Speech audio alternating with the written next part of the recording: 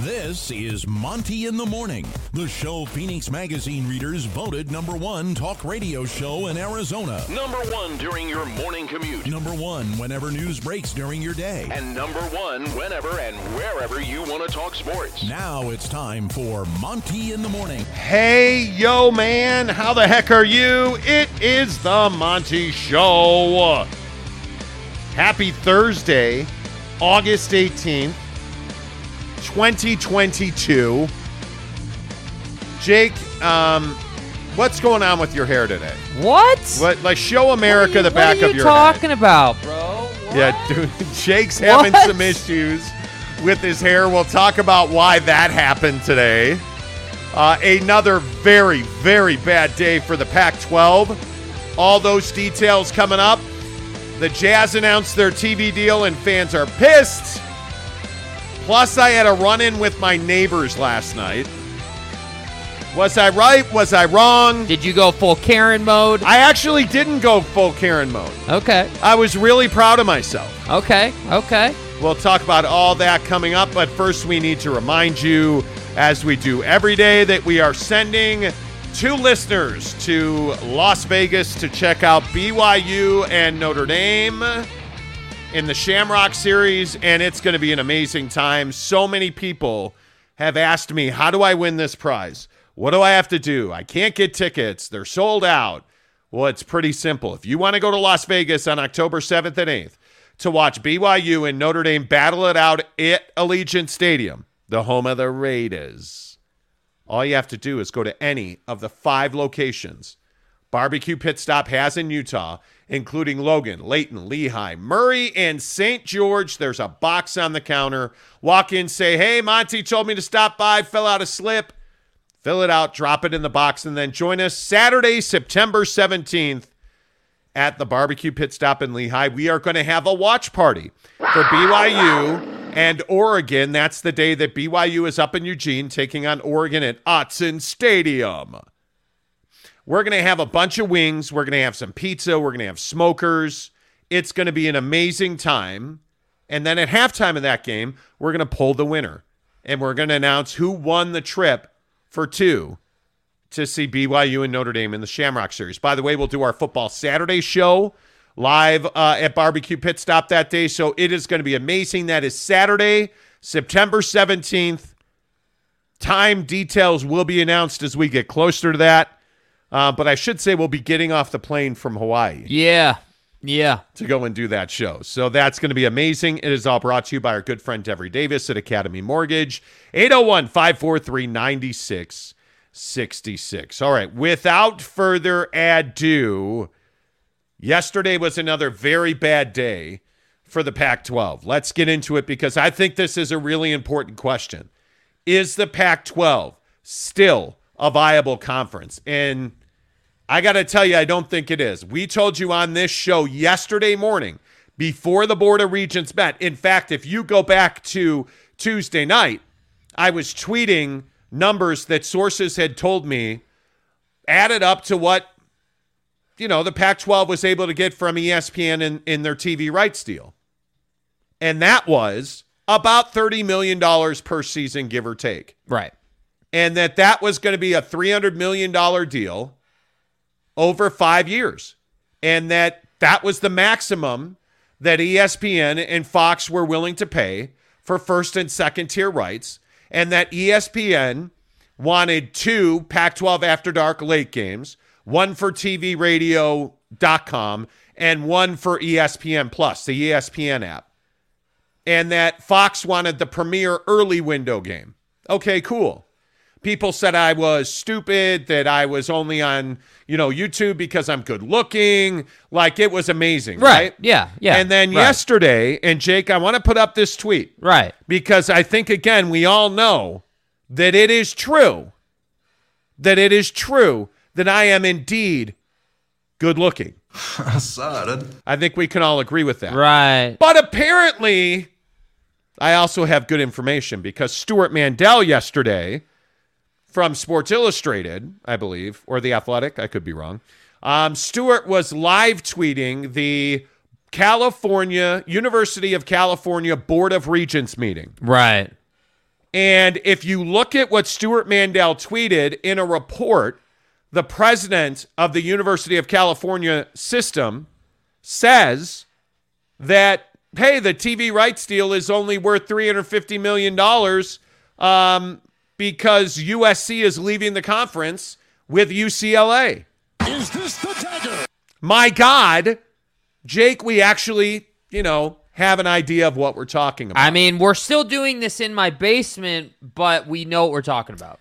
That's what Ute fans were saying, that we had no idea what we were talking about. Right. But there's some interesting stuff in here. Look at this from the LA Times. This is a screen grab from the LA Times. And I'll read this for you because I think this is really important. Switching conferences is expected to significantly improve UCLA's athletic department finances while increasing the size of its recruiting base and enhancing its brand in rapidly shifting college sports landscape. Now, here's the important part. Before a recent court settlement with Under Armour, the Bruins athletic department was saddled with a $102.8 million deficit. UCLA also faced the prospect of cutting Olympic sports teams in years to come had the school remained in the Pac-12, whose revenue has fallen well behind that of its counterparts in other parts of the country. That is directly from the LA Times. Yeah.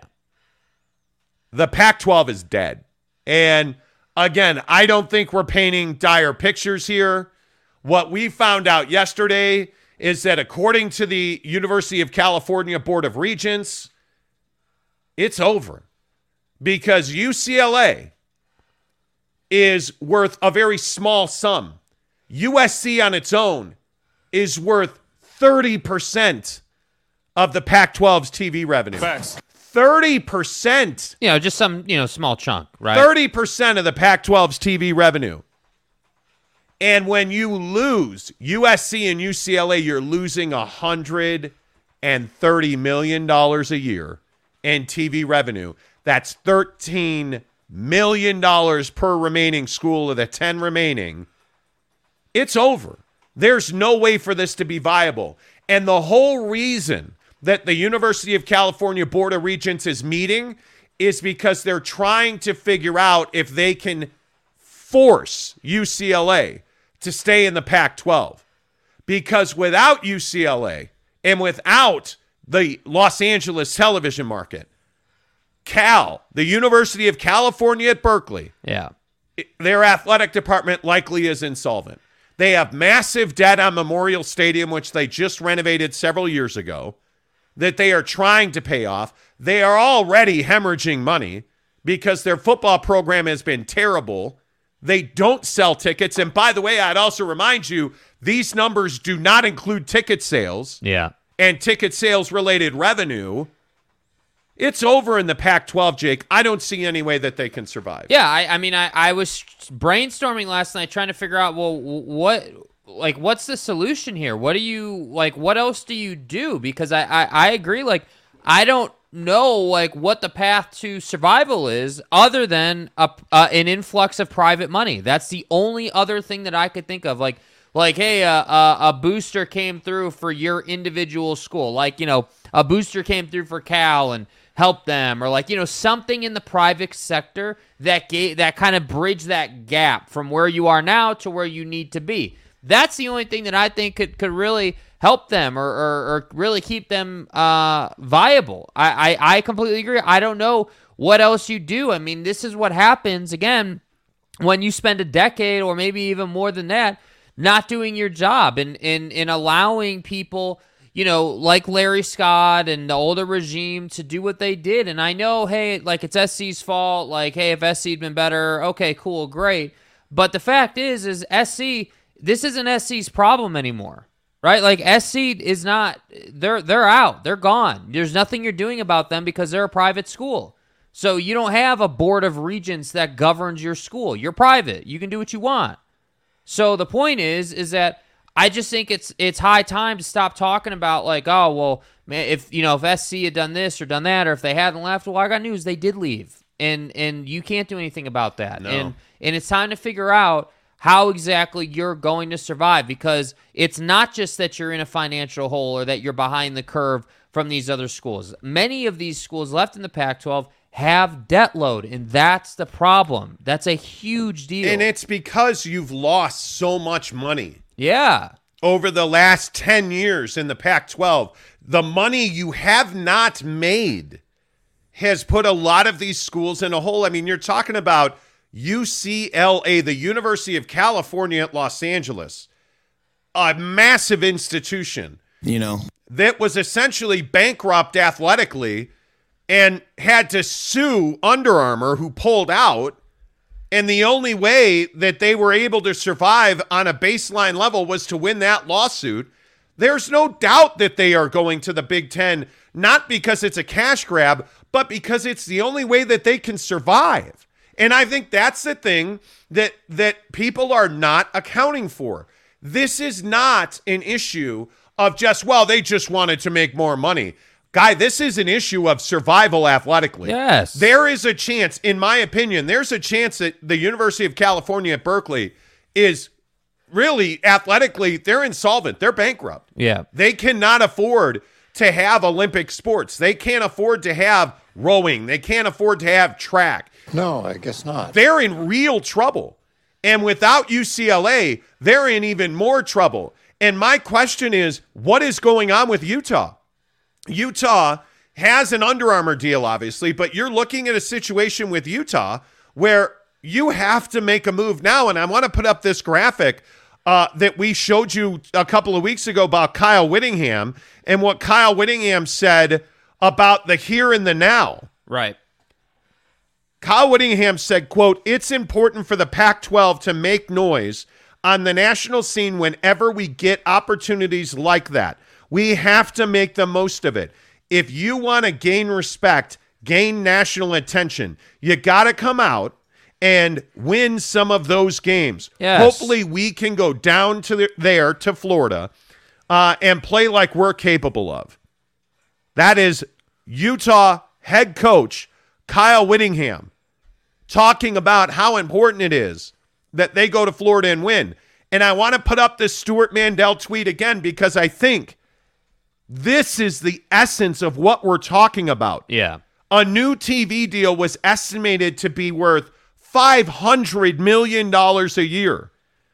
So USC's departure dropped it to $350 million, a loss of $10 million per year for UCLA and Cal.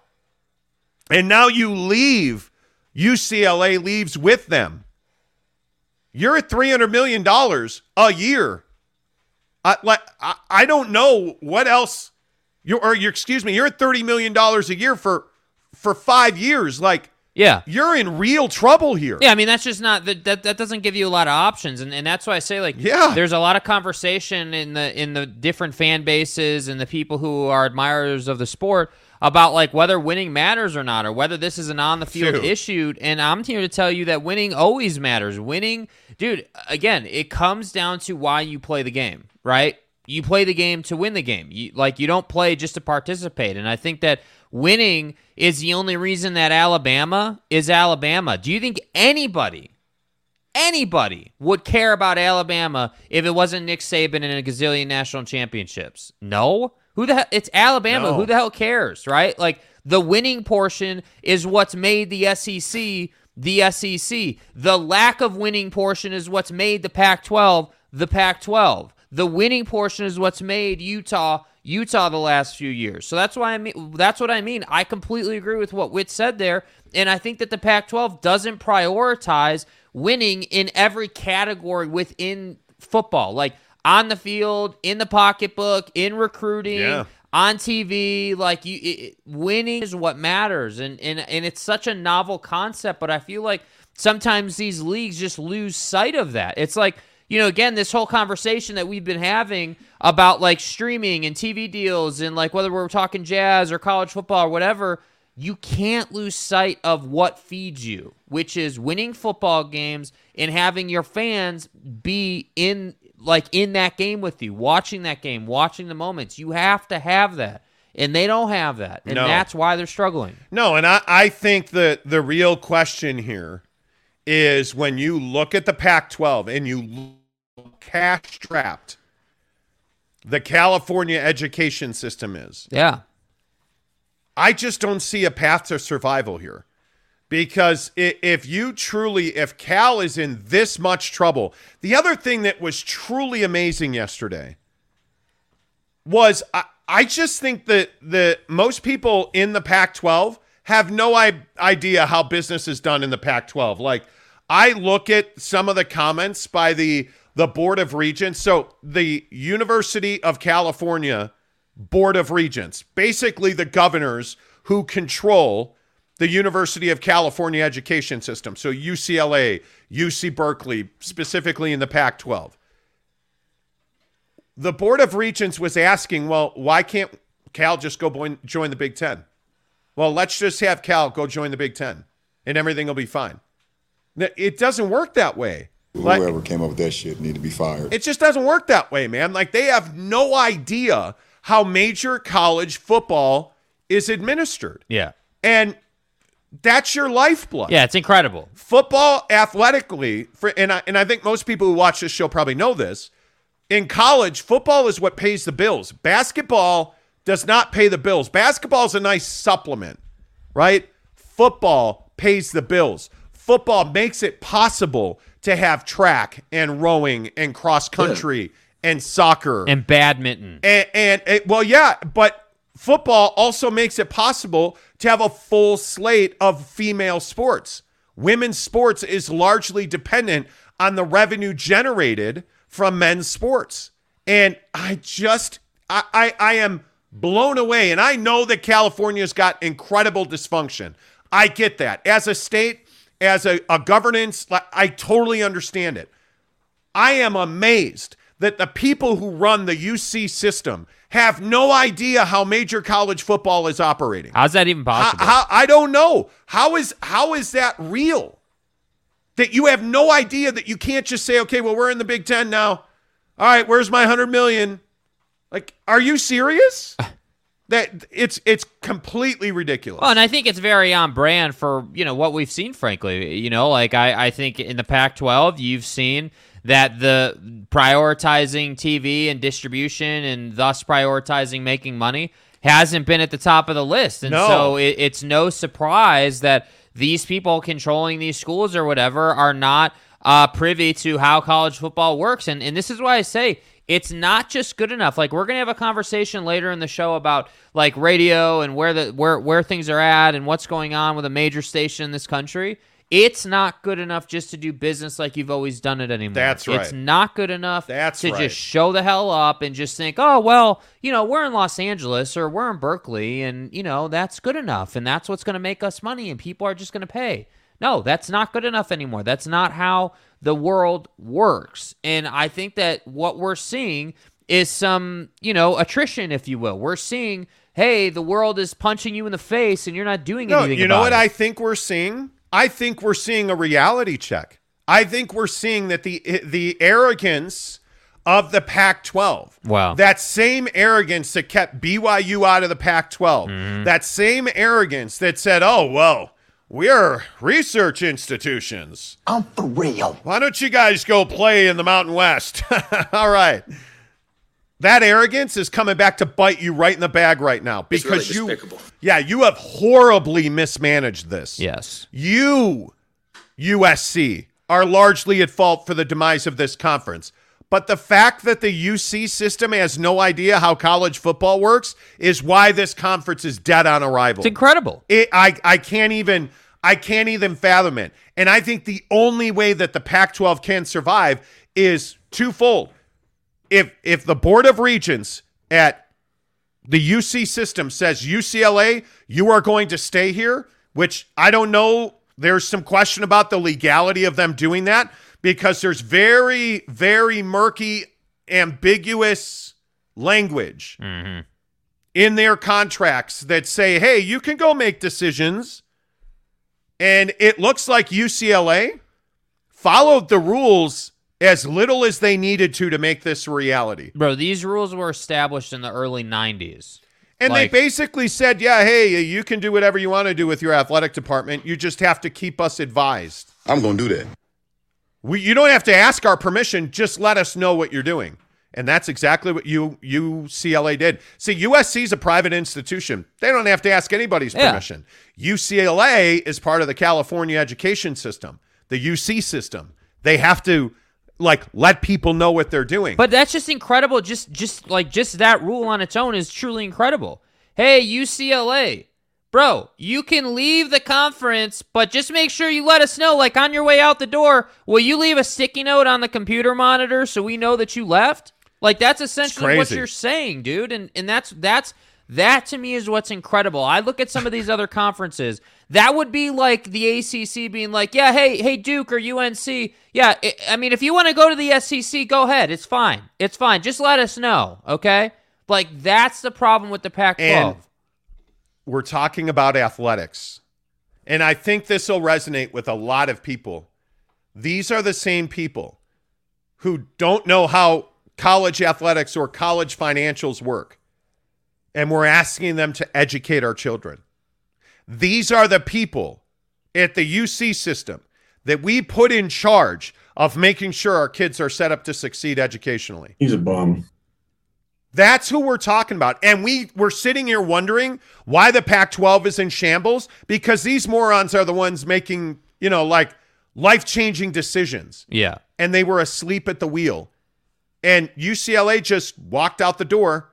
And for the last decade, nobody said word one about how much that rent in downtown San Francisco was. And meanwhile, here in the state of Utah, you have, without question, Utah has won more games of consequence as far as national championships and competing for a national championship. Utah's won more games of consequence in the last 10 years. BYU has blown the doors off of Utah business-wise. Yeah. BYU has not sprinted past. They're riding a rocket ship past Utah business-wise with their ESPN deal, their financial viability, their Nike deal. You have a company in Under Armour that has multiple deals across multiple schools in the Pac-12, and they're damn near bankrupt at Under Armour. Meanwhile, you've got little old independent, you're not good enough to be in our conference, BYU. Little brother. With one of the best uniform packages in all of college athletics,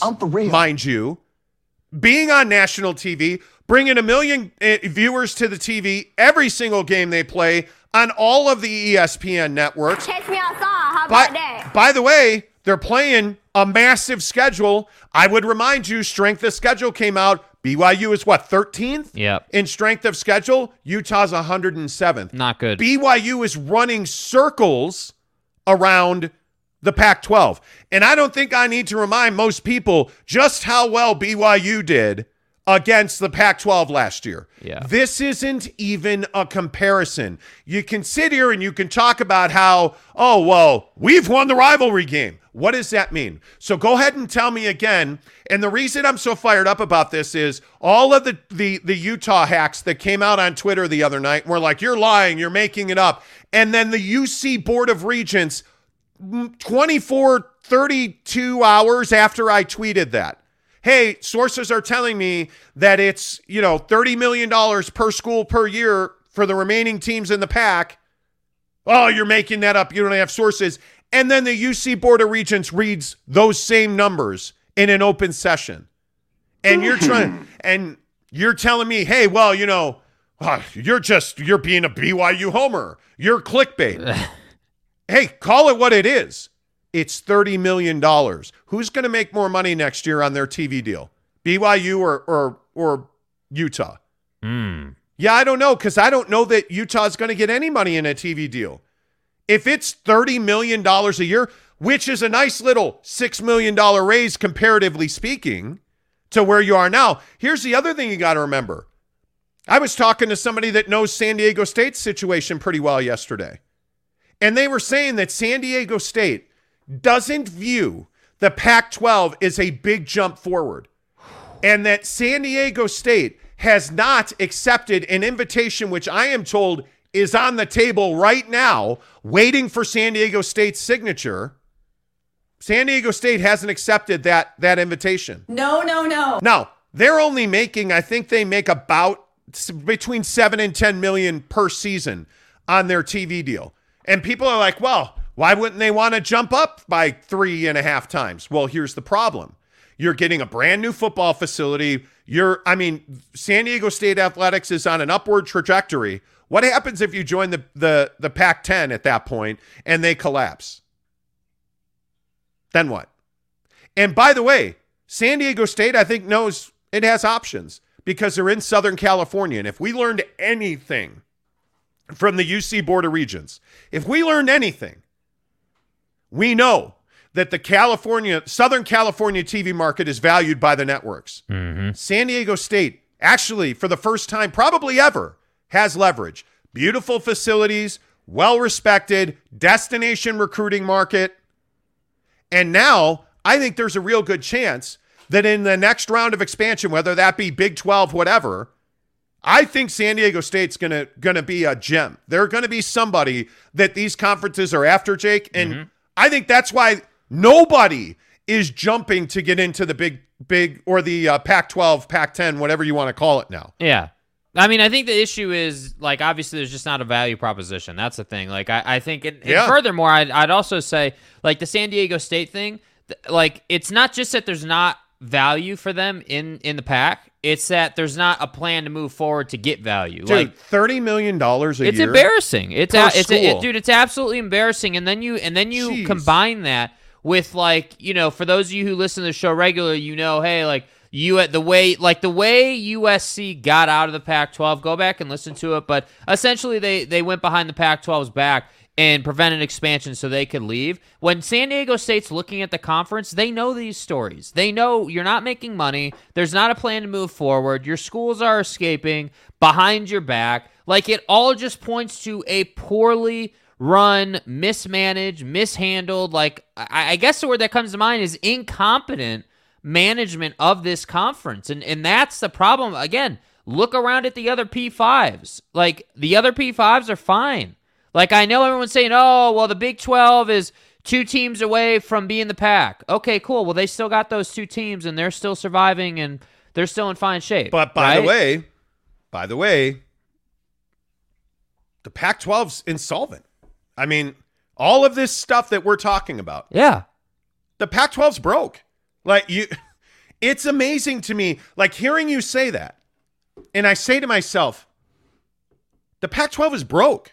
What reason? Try to come up with one reason why someone would want to join the Pac-12 right here today. And look at San Diego State. That's a, and I could be wrong, but San Diego State is a Cal State University.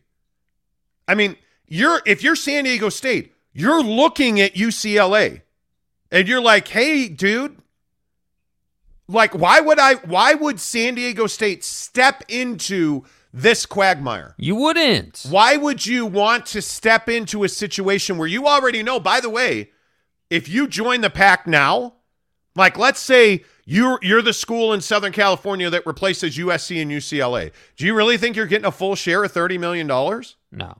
You're not.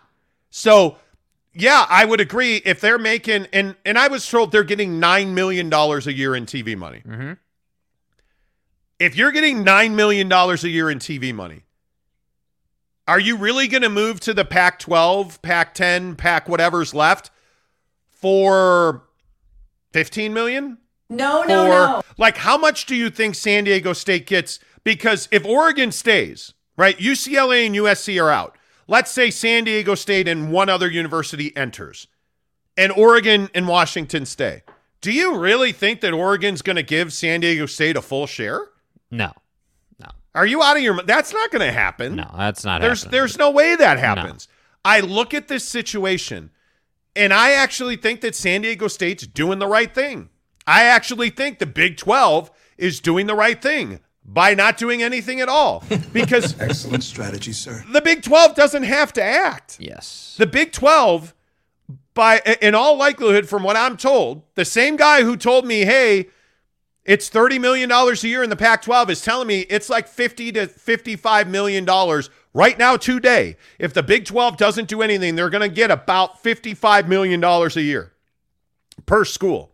That their TV deal, at a minimum in their new contract, which is going to be negotiated in a year, would be at a minimum $500 million if they were negotiating it today. I'm pumped. And most people think a year from now, that will be up at least $100 million. Well, yeah, I mean, but think about it. Where's the conference going? And this is what I mean. If you're San Diego State, you would never join the Pac-10, I guess, if we want to call it that, or whatever the hell it is. Like, you wouldn't do that. You would call the Big 12 and be like, hey, what can we get done here? We're looking for a spot, and we're not going to the Pac, and we're not quality enough to be in the SEC or the Big 10. So what's up? What can we get done? And yeah, because your TV deal is worth, let's just say 70 a year for each school. Yeah, sure. We'll take 40 a year. Yeah, no problem. No problem at all. We'll take 30 a year because we know we can grow into that full share. And it makes sense because there's a path forward. That's what I'm talking about with the Yes. path. You don't have a path forward. It's not like, again, we said this on the show yesterday. It's not the problem isn't just the problem itself for the Pac. The problem is that you have this issue and there's no plan to move forward. You don't have a stockpile of money you're sitting on, and your premier brands are talking about leaving. Nobody is going to step into that situation. It doesn't make any sense. And certainly not another, UC school. I mean, you're not going to do that. There's just no way. There's just no way that you would do that, knowing the inner workings. And that's why I say, like, think about it. If this was the SEC, not that this will ever happen to the SEC, but let's just say it did, you have a way out because you win football games, and a lot of them. It's Alabama, it's Georgia, it's LSU, it's Arkansas, right? Like, you have these schools that are in the SEC that play big-time football regularly. So that's why the SEC is never going to be in this situation. That's why SC went to the Big Ten. They want to play bigger games of consequences more often so they can get more TV money. That's the issue. And so that's why I say, let's stop criticizing BYU for going to the Big 12 and saying, oh, well, you're never going to make it in the Big 12. Well, it doesn't really matter. They're going to get paid now, right? So if I'm Utah, I'm saying, okay, I have to move. I have to get going here, because if I don't, I'm going to wind up in a situation that I don't want to be in. And I'm not saying that's the Mountain West, certainly, but what I am saying is you're just happy to sit here and whatever is going to be left of the wreckage that was the Pac-12. That's not good for your school. I just don't know how. I don't know how you fix this. There's no clear and obvious way to remedy the money problem. Yeah. There's no clear and obvious addition that fixes this. And listen, I know that Bob Thompson, the former president of Fox Sports, came on a couple of weeks ago and told us, that the Pac-12 can be saved without UCLA. I doubt that. I don't know how you do that. I think the only way that you can save this conference is to keep UCLA and leverage San Diego State to join the conference. That gives you Southern California, but when USC and UCLA leave, which I think is going to happen, the Pac will not have representation below Berkeley. And what makes you think that they'd be able to do that based on their prior behavior? Right? I don't think anything. Like, I think we have to keep pointing that out. How can we have confidence in a board of regents or a management team, if you will? How do you have confidence in that team when they are the exact same people who put you here? That's the issue. That's what I can't get away from with this conversation. And again, like I don't crazy. mean to be redundant with this, putting this picture up here. Yeah. This LA Times piece, look at this, what's on the screen right now. Look at this. The Bruin athletic department was saddled with a record $102.8 million deficit. Come on, man. A deficit. They're in the hole. $102.8 million. That's UCLA. But that's okay because they're getting $70 million a year in TV money, right? Oh no, that's right. That's right. You're not. You're not. And that is, again, the only reason that this is not a death knell for the conference is because UCLA was able to negotiate an out-of-court settlement with Under Armour, who pulled out of their massive deal with UCLA. Yeah. It's brutal.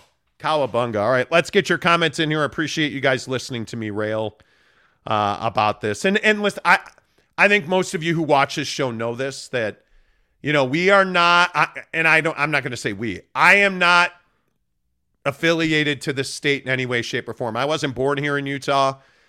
We choose to live here, and we have for the last decade. I'm a Notre Dame fan. Trust me, I understand the pain of independence. But Utah fans are coming to I think, a very difficult realization. And that is that the Pac-12 is not what you hoped it would be. And I think you have to realize now that BYU has passed you by. And I understand why you want to say that, your sources are bullshit and you make – okay, I totally get it. Yeah. Because $30 million a year makes you look foolish. It makes you look like the minor leagues. Mm-hmm. And I understand that, Bill Riley on ESPN 700, I guess a couple of weeks ago, somebody tweeted at me that he said it would be $50 million a year. Well, there's not a conversation right now alive or a mathematical equation, quadratic or whatever, or algebra, geometric, or, you can use whatever map you want to find, but yeah, you're going to find nothing that says you're worth $50 million a year. Do you know what that's like these days? You're just not. And again, I will simply restate what I said yesterday on the show. It's on YouTube. It lives forever. I was told by a TV source very close to this that they are going to get $30 million a year for 5 years per school. Get your facts straight. Per school, period. That's the max. That's the ceiling. Yeah. And that's, to me, that is just really, really unfortunate. Really unfortunate. I mean, it is. Yeah, and by the way, real quick, that's average annual value. Yeah. That doesn't mean that the 10 remaining schools each get $30 million. Yeah. That's not what that means. That's average annual value. And I think this is why I say, if you're Utah and if you're a Ute fan, there's a hard stop coming. Kyle Whittingham didn't say what he said. Kyle Whittingham didn't say, hey, we need to go out and win games. This is Kyle Whittingham. He didn't go out and say, hey, we need to go and beat Florida and make a statement. When does Kyle Whittingham ever say stuff like that? Never. Read this statement from Kyle Whittingham. And this is a guy, by the way, who just is coming off of a Rose Bowl appearance in a Pac-12 championship. Mm-hmm.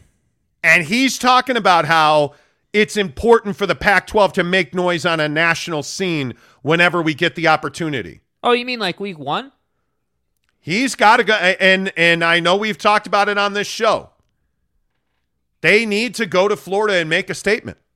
Because if they go to Florida and lose, God forbid they go to Florida, the Utes, and get their doors blown off, nobody's going to remember the Rose Bowl.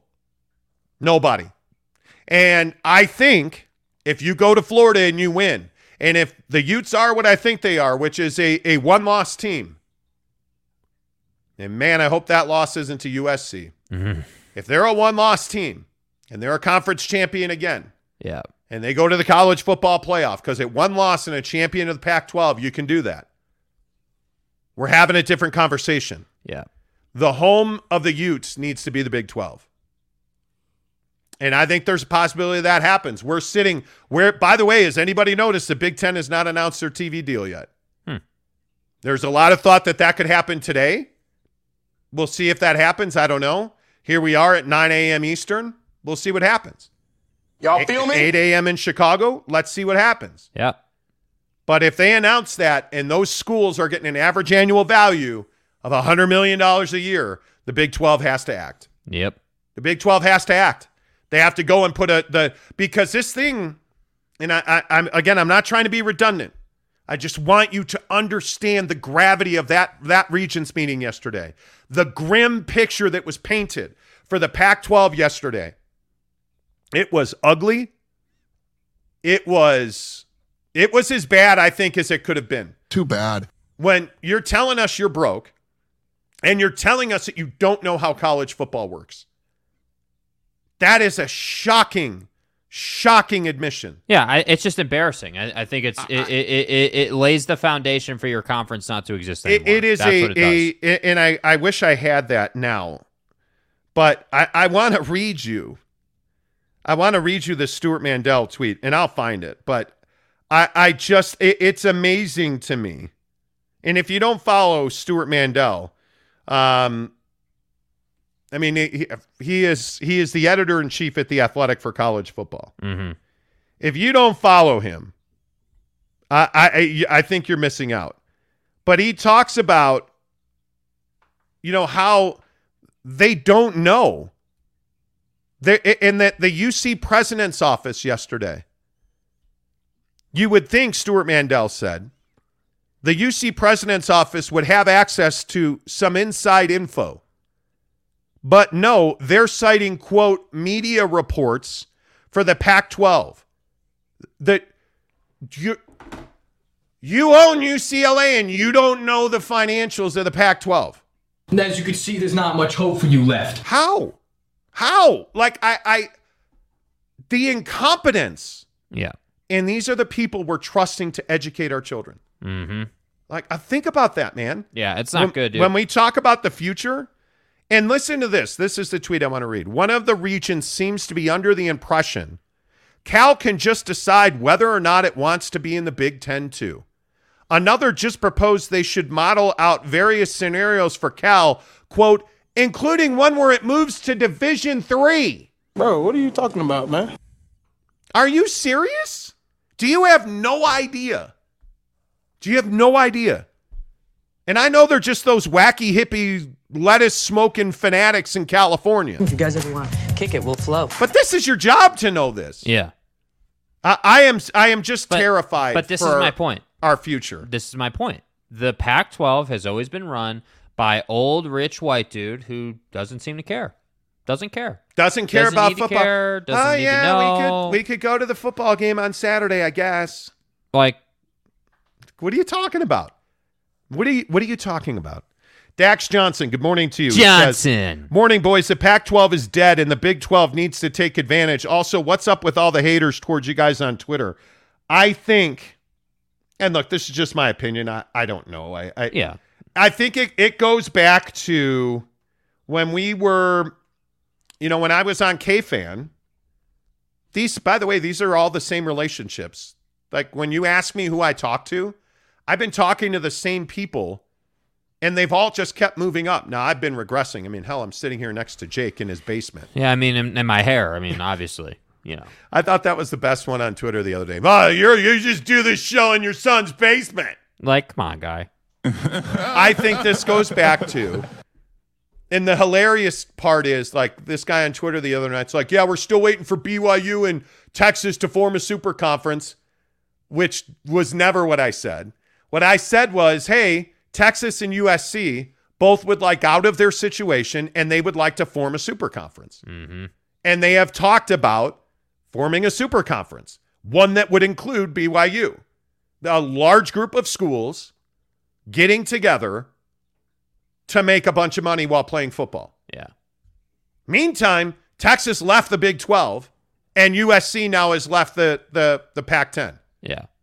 So you can tell me that I don't know what I'm talking about, but if you just follow the timeline, I have failed forward apparently relationally because I just happen to know people in the very good positions. I've worked in pro sports for 30 years, man. I know, I'm telling you right now, the hate on Twitter is good. The people saying that we don't know what we're talking about, it's almost as though it's formulaic. Well, and it's funny. Oh, you don't know what you're talking about. You don't have sources. And like with the Donovan Mitchell trade. Yeah. Oh, you guys don't know what you're talking about. Stop lying. Yeah. Dude was saying, hey, he's getting text messages. You guys don't know what you're talking about. How'd that work out for you? How did that work out for you? How did it work out for you last year when we told you Rudy Gobert was going to get traded? It's consistent. Yeah. That's why I say not to push forward too far, but we're going to have a conversation about radio later in the show, and you want to be here for that. That's what I'll say. Be here for that. By the way, I thought it was interesting, and we're going to talk about the Jazz in a minute. Yesterday, Stephen A. Smith said that he's talked to the Knicks. Mm-hmm. And the Knicks are frustrated because Danny Ainge is asking for 6 picks. Well, but wait, what did you say? Didn't you say? That Danny Ainge has frustrated the Knicks because he's asking for 6 picks is what we've talked about for weeks on this show. Interesting. Hey, man, you know, it is what it is. Don't lie to me. Cody Strickland, good morning to you. Well, you guys have burgers. So should I bring my own turkey burgers? No, we're going to have wings, and we're going to have pizza. Jesse Harsh says, morning, boys. Are Oregon and USC rated properly in the AP? In my opinion, they're overrated. I think USC is vastly underrated. Yeah, but they got to earn their ranking. They do, but if you pay attention to what USC's added, not just Lincoln Riley, they're incredibly talented. Yeah, I mean, they're 2.5 deep. Yeah, I don't know that they're 3-4 deep right now, but they're as talented as they've been right now today in a decade under Lincoln for what, 5 months, 6 months? Yeah, I agree with that. But I think that SC, again, you know, and we've always disagreed on this, but I think SC has lived on this notion that they're SC and they're in Southern California, and that's why everyone thinks they're good. And they've been terrible for the last 10 years. And so now Lincoln's come to the program and done everything you were just talking about. And so there's optimism around the program, as there should be, rightfully so. I think they're going to be good, no doubt about it. But that doesn't mean that in the preseason you're going to get a gift of a ranking. That's not how it works. You need to go out, you need to win football games, and you need to beat Utah this year if you're SC. I think Utah's underrated at 7, and I think BYU's vastly underrated at 25. Yeah. But, you know, BYU, I'm a little concerned about Gunnar Romney. Gunnar Romney has not practiced at all, not one time. And I'm trying to find out what's going on with Gunnar Romney. He's got to be injured. And I understand, like, they did their inside Cougar training camp the other day, and Kalani Sitake talked about, hey, we're resting people, we're being very careful. Mm-hmm. Gunnar Romney hasn't taken a rep in practice yet. But he's also a veteran. He hasn't taken a rep in you're not concerned that he's hurt? I mean, yeah, he's probably hurt. Probably. But I'm not going to sit here and say that somehow the guy is, you know, like, that, like, him not practicing doesn't mean that he can't come out week 1 or whenever that first week he plays will be and execute. I mean, I just think that that's part of life as a football player. When you're hurt, your job is to make sure that you stay in the know as far as the playbook's concerned, and you keep yourself sharp. Yeah, that's your job. I also think as a wide receiver, there's something with the ball hitting you in the hands, and there's something in catching a football from your quarterback, knowing how that ball is going to spin, knowing how that ball is going to feel. How much time is Gunnar Romney and you know, that group of quarterbacks, Jaron Hall and Conover looks unbelievable. Yep. But how much time has Gunnar Romney been able to spend with Jaron Hall? That's my biggest concern. They need those wide receivers to be explosive and good. And I don't know what it is, and I hope I'm wrong. I sincerely, I hope I'm wrong, because I love Gunnar Romney. Yeah. He has got to be injured. You don't not play a guy in practice. You do not. I mean, half reps, okay. You're just trying to keep his legs fresh, okay. Yeah, he's probably hurt. You're not wrong about that. But I'm not going to sit here and stress about dude's ability to get the job done when he does come back. I think that like if he starts to, you know, falter, if he starts to wane, then yeah, let's be concerned. Like, I don't disagree with what you're saying. It's ideal. In a perfect world, you would be catching those passes. You would be practicing. Like, obviously, it always helps to get those reps in, but I think it would be different if this was a guy who's like first year on the team and he was some big recruit who just couldn't practice and didn't have the chemistry already, you know, but I think he's got that chemistry. I think there's enough there where he can get by, is I guess my point. Yeah. I just, more to the point, I'm more concerned that they have significant injuries early in the season. That's what I would say. All right. Kurt Myers, good morning to you. He says, I'm out taking my morning walk to get cut. Let's go. Neville 93 says, good morning, guys. The Pac-12 is dead. I don't see how they recover. New York Jets fan says, Pac-12 is dead like the Lakers after LeBron signed that massive deal yesterday. And we're going to talk about that. I actually think that deal gives them flexibility. So we'll see about that. Richard McDonald says, I'm excited to hear what happens. The Pack is garbage. Yeah. This is what happens when you cower in fear for a year instead of living life over the flu. Yeah? Well, they didn't want to play games. I don't disagree with that. Jesse Harsh says, morning, boys. Read that one. Cody Strickland, what's up? Kurt Myers says, I watched a report yesterday that concluded the ESPN is trying to end the Big 12 and is forcing the ACC, SEC, and the Pac to gobble up teams. I haven't heard that not one time. I have not heard that from a single person. Yeah. At all. Cody Strickland says, wants to know if we'll have burgers. I don't know if our comments are repeating. I'm sexy because my Lopez, Sexy Lopez says. That could be. That could absolutely be. M. Alvarez says, the only one looking twice is Mrs. Monty, but I'm a dude. What do I know? Okay. Donnie, please. I mean, I'm a good-looking dude. I mean, Kenai Johnson says, top of the morning, fellas, fits the Pac-12 perfectly. Yeah. It is amazing to me that they don't know, that the UC Board of Regents clearly does not understand how college football works. Nope. I'm shocked by it. Shocked. JC Destroys Ankle says, morning, fellers. What's up? Why is the U acting so comfortable with the Pac-12? Pac-12, Pac-10? With NIL becoming a thing, how can they stay competitive in this conference? But this is what I say about Utah all the time. And this has been my question about Utah for weeks. Yeah. I've brought this up for a specific reason. There's no way to get NIL deals done at Utah. It is incredibly difficult. Because if you go to the school, they tell you, well, we can't get involved. Good luck trying to get the players. Like, you DM them, nothing. Nada. Like, and I know a few people. I have probably 12 numbers on the team. And you just don't, like, it. There's just no traction. The crazy part is a lot of the kids at Utah don't know how NIL works and are concerned that they will get in trouble. Mm-hmm. Like, are you serious? How is that possible? That Utah is not educating their football players on how NIL works. I have a hard time believing that. Mm-hmm. I have too much faith in what Kyle Whittingham and Mark Harlan are doing up there. Well, I don't understand the disconnect with NIL at Utah. That's one. Two, they just don't have the money that every other school has. Yeah. I mean, it's, and this is why I say when we talk about, this is why I say when we talk about Utah versus BYU, BYU is in a superior position to Utah right now. That could change very quickly. If Utah joins the Big 12, if you're exponentially better off financially, okay, cool, I get that. Yeah. But I think it's one of those situations where until it happens, you just don't know. Yeah. You just don't know. I completely agree. 100%. Yeah. I don't know. Let's keep rolling. Ryan Thompson says, Monty, you were spot on. The report said UCLA represented 1/3 of USC's 30% value.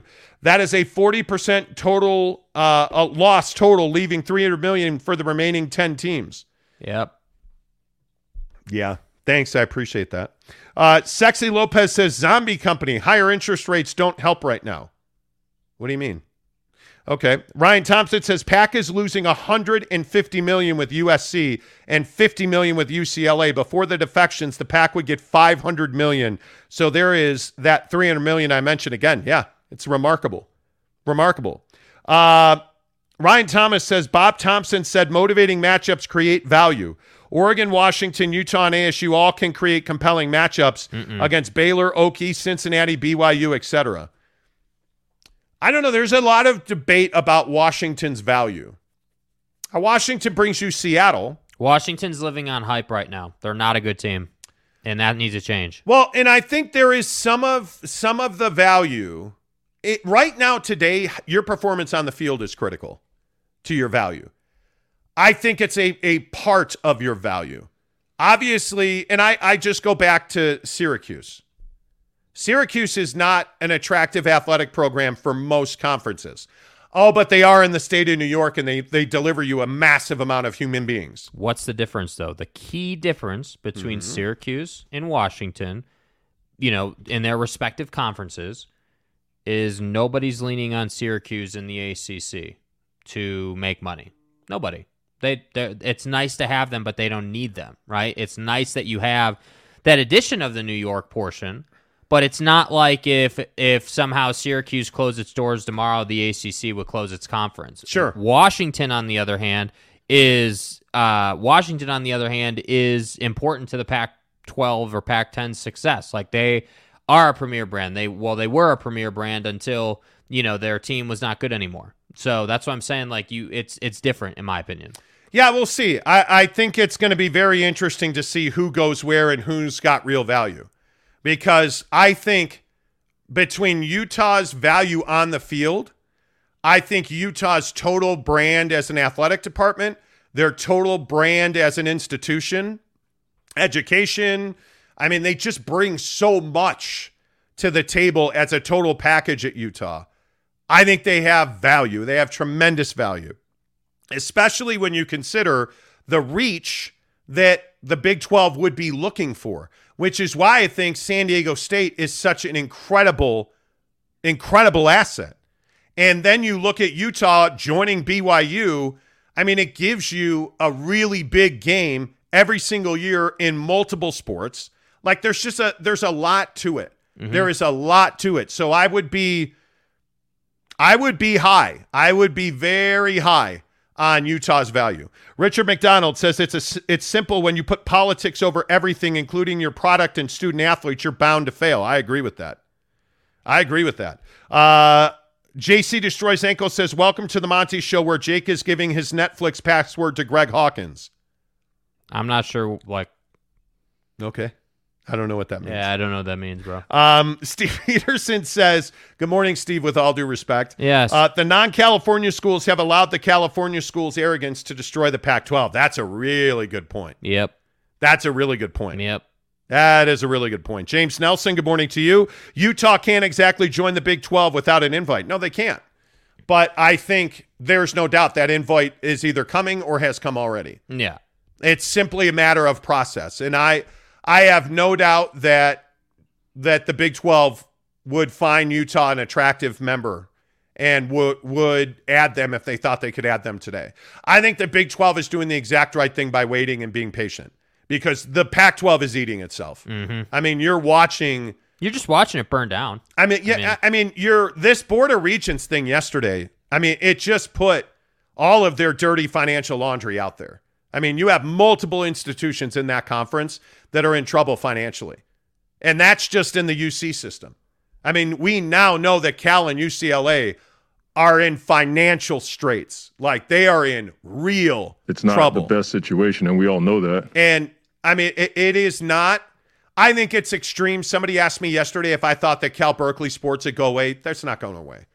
I mean, but could you see Olympic sports go away at Berkeley?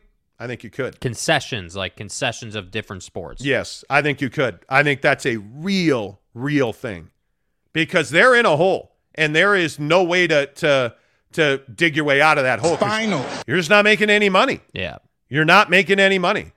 Steve Peterson says, I want Utah to survive. I want them out of that conference. They need to make a move and not have the same arrogance of the Cal schools. Well, yep. I mean, man,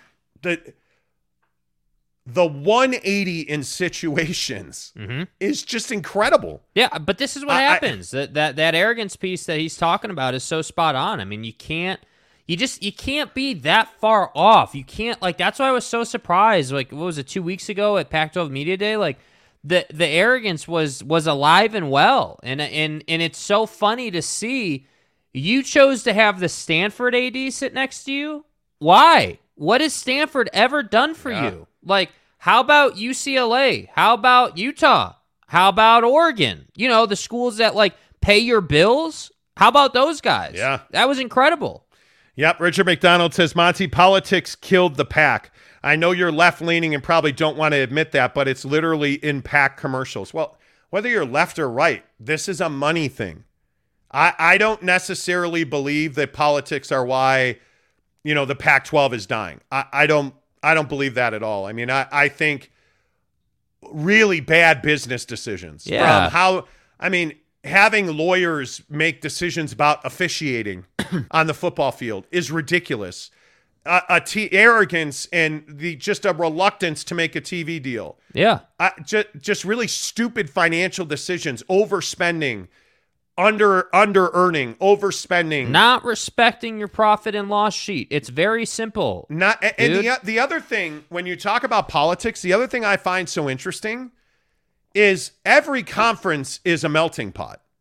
I mean, if you look at the Big Ten, from Rutgers all the way across the country to Los Angeles, I mean, what does New Jersey and California have in common? You look at what you're getting in the Big Ten. There's such a dichotomy of a corn farmer and a corn farmer and a lawyer from USC are completely different humans. Yeah. But they all can come together and make that work because they're going to win games. Mm-hmm. They're going to make money. The reason that a school like USC and UCLA, who are neighbors, the reason that they're leaving together is because they understand their relationship. They understand their value, which clearly the conference did not. Yeah. So the difference between Seattle, Berkeley, and Los Angeles is far more than their political left-leaning. Mm-hmm. It's far more than that. It's a lack of communication. It is a lack of understanding. It is a lack of the ability to operate inside of a structure. All of that has fallen apart in the Pac-12 because you allowed Larry Scott to manage this thing straight into the ground from a penthouse. Yeah. From a private jet with a 3-piece custom-made suit on. You allowed that to happen with no accountability. That's what is so shocking to me. Yeah. And you allowed President Yao at USC to just roll over you. And I think I got her name wrong, but you allowed USC to absolutely torpedo the conference. Carol Folt, thank you. President Folt at USC, you allowed her to completely torpedo your existence. A year ago, and I'm sure most people know this story, a year ago, a small group of presidents in the Pac-12 got together to talk about expansion. And USC President Carol Folt said, I am not interested. We are not doing this. And shut it down. And the Pac-12 never went back to it. And less than a year, 11 months later, Carol Folt and USC announced they were leaving the conference to go to the Big Ten. Cold-blooded, clean, methodical, and thorough. She flipping owns you, bro. Yeah. And you allowed that to happen. Straight assassin mode, man. So not only have they sucked for a decade, USC, not only have they been scandal-ridden, not only have they had multiple scandals in basketball, one of the biggest scandals in the history of college football, you went to them and you said, hey, would you be okay? Would you mind if we expanded? No, I don't want to expand. Okay, sorry. And you cowered away in your corner, or in your penthouse, Larry Scott. Right. And you allowed UCLA and USC to dictate your fortune. Y'all feel me? And now you want to hire a new commissioner, and now you want to try and sell us that $30 million a year is just fine and dandy. Well, there's no more fine and dandy after that Regent meeting yesterday. Yeah. That doesn't exist. That does not exist. What's up, Viking? Russell Anderson, the Desert Viking, says the Pac-10 is like the high school chick that looked down her nose at everyone that ended up in jail with a mustache mugshot. Wow. Okay, I can't say I hate that. I can't say I hate that. Jordan Huey, good morning, says Michigan, Rutgers, Northwestern, all very left schools politically is not the issue. Business is. Yeah, it has and not to hate on that guy who left that political comment, but I just it doesn't have to do with politics. It has to do with business, man. Yeah, I don't know, man. I think it is money management and opportunity. It's either going to make you or it's going to break you. That's it. I can't believe the Pac-12 is in this position. I can't believe it. I don't know. Richard McDonald says, thanks, Tanner. I'm not a diehard Republican or anything. I'm pretty middle of the road. What did Tanner say? Yeah. Tanner said, I lean to the left, Richard McDonald, but I agree with you. Leaning to the left too much is definitely one of the reasons why the Pac days could be numbered. Tricky T. I don't know. And I'm happy to have this discussion. Well, what it means is that, one, you're a California conference. I mean, Yes, you have Utah. Yes, you have the Arizona schools, Washington, Oregon. Totally understand that. But this is USC, UCLA, Cal, Stanford. Like, the heart of this conference lives in California. The management of this conference is in California. I think there is a stigma about that. I don't believe that, if you look at, I don't know, Gavin Newsom, the governor of California. Mm-hmm. Gavin Newsom absolutely played a role in whether they chose to play or not. But are you telling me that Washington State firing Nick Rolovich over a state law played a role in the collapse of the Pac-12? No. Nick Rolovich is a cock. Yeah. I mean, that's, That's a nickname he gave him.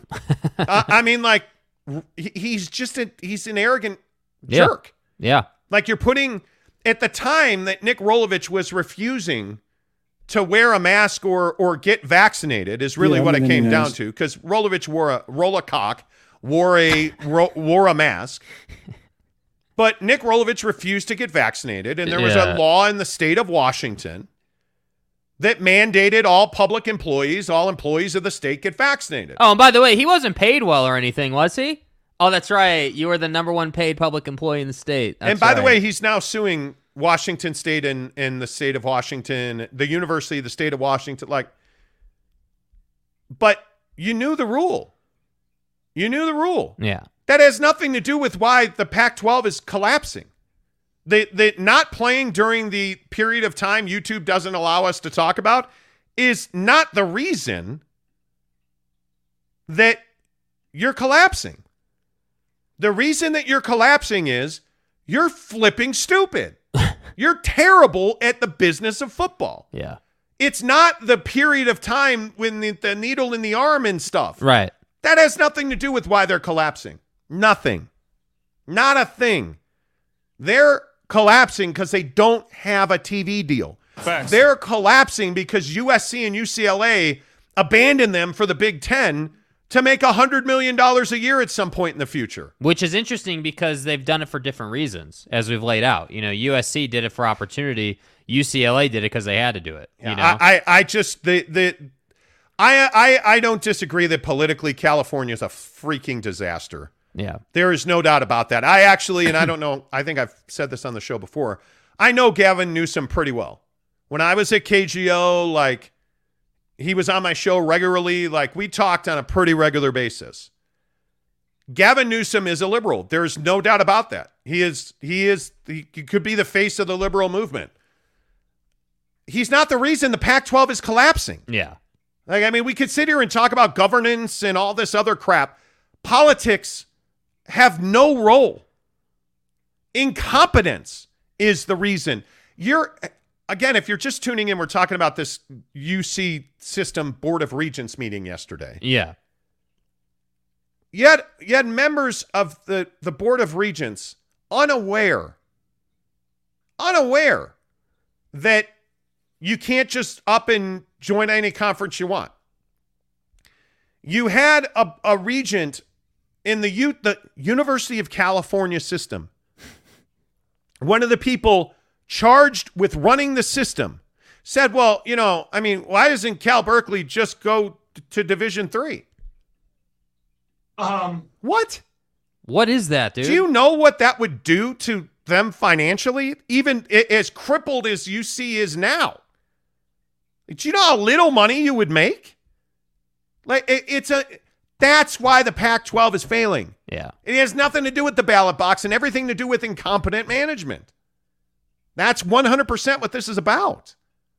And we could sit here and go round and round about politics and taxes and overregulation and business climates. Why does Oregon want out? Are you telling me that Oregon's not left-leaning? Yeah. Are you telling me that USC is not left-leaning? It's not politics. Yeah. It is not it's bad politics. Business, bro. It is. The Big Mugamba says, grew up in California, worked in LA. It's a crazy place. Left as fast as I could. Everyone thinks they are the best and what they do because they are in LA, but they have no clue. Well, listen, man, I lived in LA for over a decade. I love Los Angeles. I love Southern California. Yeah. I love the beach. Everybody's got their own perceptions. You're not wrong. My perception's just different. That's all. Court McMullen says Gavin Newsom has run California into the ground. He barely escaped a recall election. Well, no, he didn't barely escape. He easily overcame. Like, come on. See, but this is what I mean. See, this is what happens. See, this is what we allow ourselves to get into. Yeah. As a society, we're talking college football, and we're talking about incompetent business practices that have put you in a terrible position. This has nothing to do with recall elections or, honestly, Gavin Newsom or the time we can't talk about. It has nothing to do with that, because if it had anything to do with that, the SEC would be in trouble, the Big Ten would be in trouble, the Big 12 would be in trouble, the ACC would be in trouble. Everybody else would be in the same boat the Pac-12 is in. But what do you notice? They're not. In fact, I would even say the Big Ten is thriving. You're talking about $100 million per school TV deals. I think they're doing okay. This has nothing to do with politics. It's everything to do with that, with business. Straight up. I just... Like, it's not hard. It's not difficult. And it's funny, I actually know a ton of people. I probably know a dozen people that work at the Big 12 or at the Big 10 network. They're laughing at people in the Pac-12. I mean, like, the Pac-12 is the laughing stock of college sports right now. Yes. This UC Regents meeting yesterday left people stunned and in awe of just how incompetent that conference in the UC system is. It's well, and so it begs the question: what is Utah going to do? What is the plan of action? There's get to the Big 12, dude. You got to get to the Big 12. I don't see any way. Steve Peterson says, Monty, the Deseret News is now also reporting about the financial state of the Pac-12, and it's exactly what you reported, but you know nothing. Yeah, I mean, we don't know anything on this show, and none of the people who write jazz content in this town or write content on college football listen to the show. No, not at all, not at all. And nope. Listen, I think the thing that you know about this show is your opinion is really welcome here. Honest to God, whether you agree with us or not. I mean, we the idea that you guys are here. How many? There's 286 people in this live stream right now. Like I mean, our channel is exploding. Yeah. We really appreciate you guys. You're not wrong. You're not wrong unless you're like, oh, Donovan Mitchell plays for the Sixers. No, you're wrong. He plays for the Jazz. Okay, you're wrong about that. But your opinion on California or Gavin Newsom or politics, or you're not wrong about that. It's just an opinion. Like I appreciate the exchange of ideas. Mm-hmm. Going raw with Huck. What the hell kind of name is that? First of all, welcome to the show. Who the fuck are you? First of all, going raw. Raw and uncut. On BYU Radio. No, not on BYU. The original Pac-12 schools, USC, UCLA, already in the Big Ten, but Stanford, California, Oregon, and Washington will be part of the Big Ten. So they essentially moved up, leaving the Big 12 behind and mediocre. Well, I mean, listen, we'll see. I mean, you could be absolutely right about that. I don't necessarily believe that's going to happen. I don't. I think it's going to be 3 more years before we see a massive wave of reconstruction in college football. Yeah. By the way, did anybody notice, I don't know if you guys are reading the ticker or not, did anybody notice the governors of the college football playoff met to talk about abandoning the NCAA on Monday? Good. College football is going to change. I'm telling you that now. Tanner says, LOL, Steve, don't let Mont's head get too big. Too late. Ask Mrs. Monty. Sam Winder says, wrong. Okay. Kanai Johnson said, so let's say there is no invite to the Big 12 for Utah. What's the next move staying in the Pac-12? I don't know, dude. And that's the honest answer, because I don't, there's not another course of action. There's not. Like where are you going to recoup that money? Where are you going to, what's the plan of survival? What? So we're going to go, so what's the TV deal? Allegedly like 7 years, I think, at $30 million-ish. A school, obviously, like you were saying, that's an average annual value. Not every school gets that, but you figure Utah is going to get a bigger piece of the pie, of course. So if you just sit there and wait and watch your conference go to shambles, that's just bad business. If UCLA can find a way out, Utah can find a way out. There is zero question about that. And I just think that Utah is a great program. I think they're valued. I think that, bro, what is going on, man? I don't know what's happening in my house, Nobody is home right now. Nobody is home. It's the two of us. Mrs. Monty's out getting her physical this morning. And there is loud music playing in my house right now. I don't know. Maybe you try. Alexa, stop. No, that's not. I have no idea what that is. It is. It is. It was the A word. See, okay. Dude, this real is quick sidebar. This freaks me out. I am never getting a fridge like your fridge. I'm not doing it. I'm not getting a fridge with a panel in it. And it's playing Alexa, stop. Like it's dude, I have more weird stuff that happens in this house that like what? So the music. Noises you can't explain, like ticking noises. Like a wall was buckling in my, and now it's not. It's just weird. Yeah. And then stuff like that happens, like I don't explain it. Anyway, all right, let's keep going. Here's the problem for Utah. Here's what's left in the Pac-10. If you stay in the Pac-10, okay, let's call it $30 million a year. Let's call it 40. Let's call it $40 million a year. Let's be really generous. You're making $40 million a year for your TV rights. You likely won't have a full-time stream. You likely won't have full digital content. That's going to be for the next 5 years. So you're making, let me get this right, you're making $200 million in 5 years, which USC's making in 2. You know. Think about that. What does this do to recruiting? Well, here's the problem. Are you flying your coaches recruiting now first class, coach, private jet? Probably not, right? By the way, who's Utah's uniform sponsor? Under Armour. Does that need to change? Maybe. How's your recruiting? Probably not as good as it could have been if you were in the Big 10, if you were in the Big 12, right? But hey, we stayed in the Pac-10. This is who we are. Okay, so your access to big games is probably less, right? Your seat at the table is probably less, because I'm assuming if the Pac-10 stays together, it opens up a huge opportunity for the Big 12. And my guess is that San Diego State would wind up joining the Big 12, because San Diego State's going to get picked up. Mm-hmm. And I keep hearing the other school I keep hearing about is Boise State. Boise State in that blue turf. Boise State announced a massive infrastructure upgrade. They are redoing quite a bit of their facilities, not by accident. Myron. I think Boise State is another school that wants conference affiliation.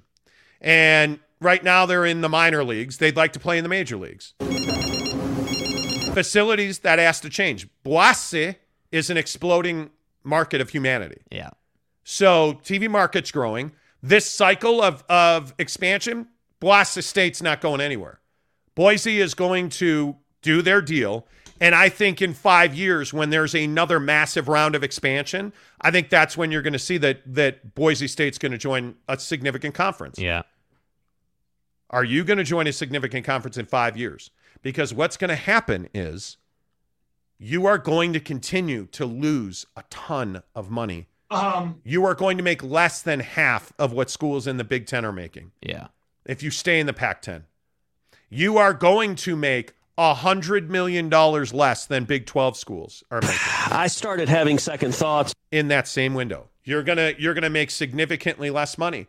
It's not viable. Yeah. Money makes the college football world go round, whether that's recruiting, whether that's caliber of uniforms. And Utah does a great job with uniforms. Great job. Helmets, combinations, jerseys. Yeah.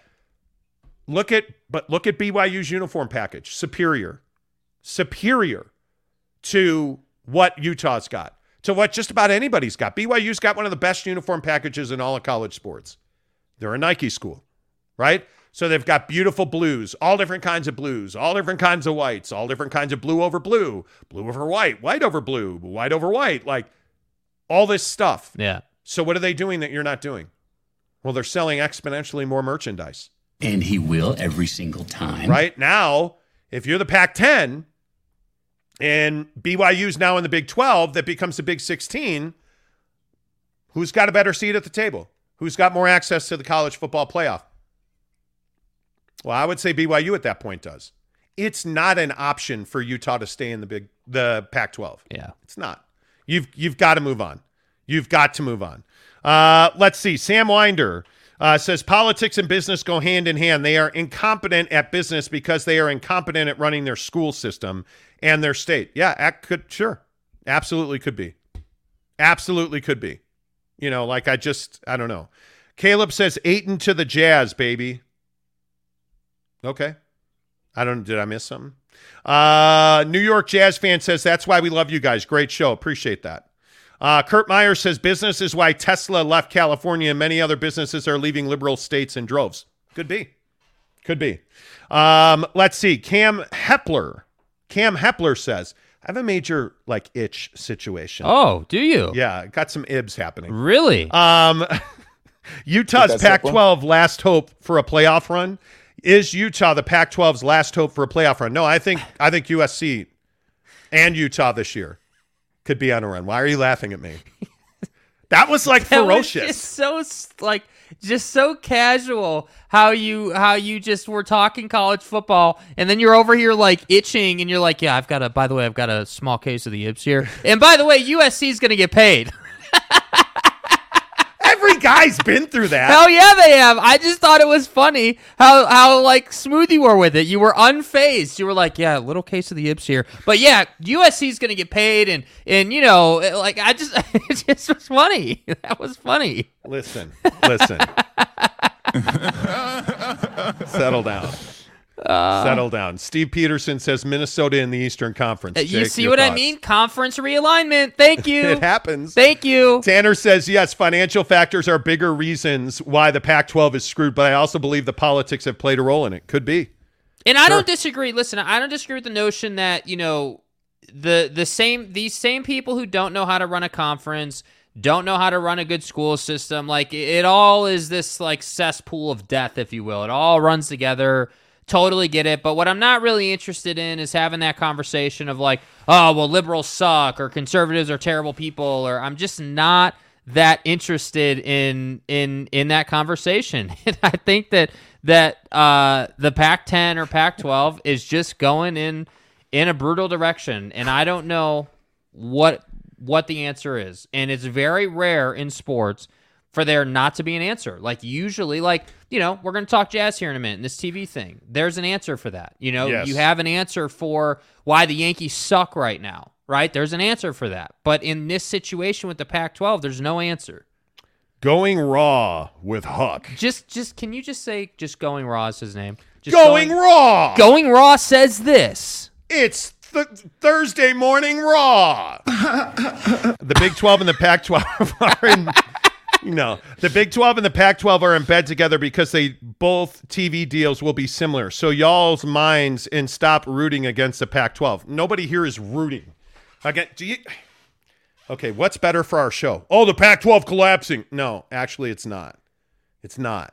What would be better for our show is if BYU wins the Big 12 championship and Utah wins the Pac-12 championship and they meet in a playoff game of consequence. Mm-hmm.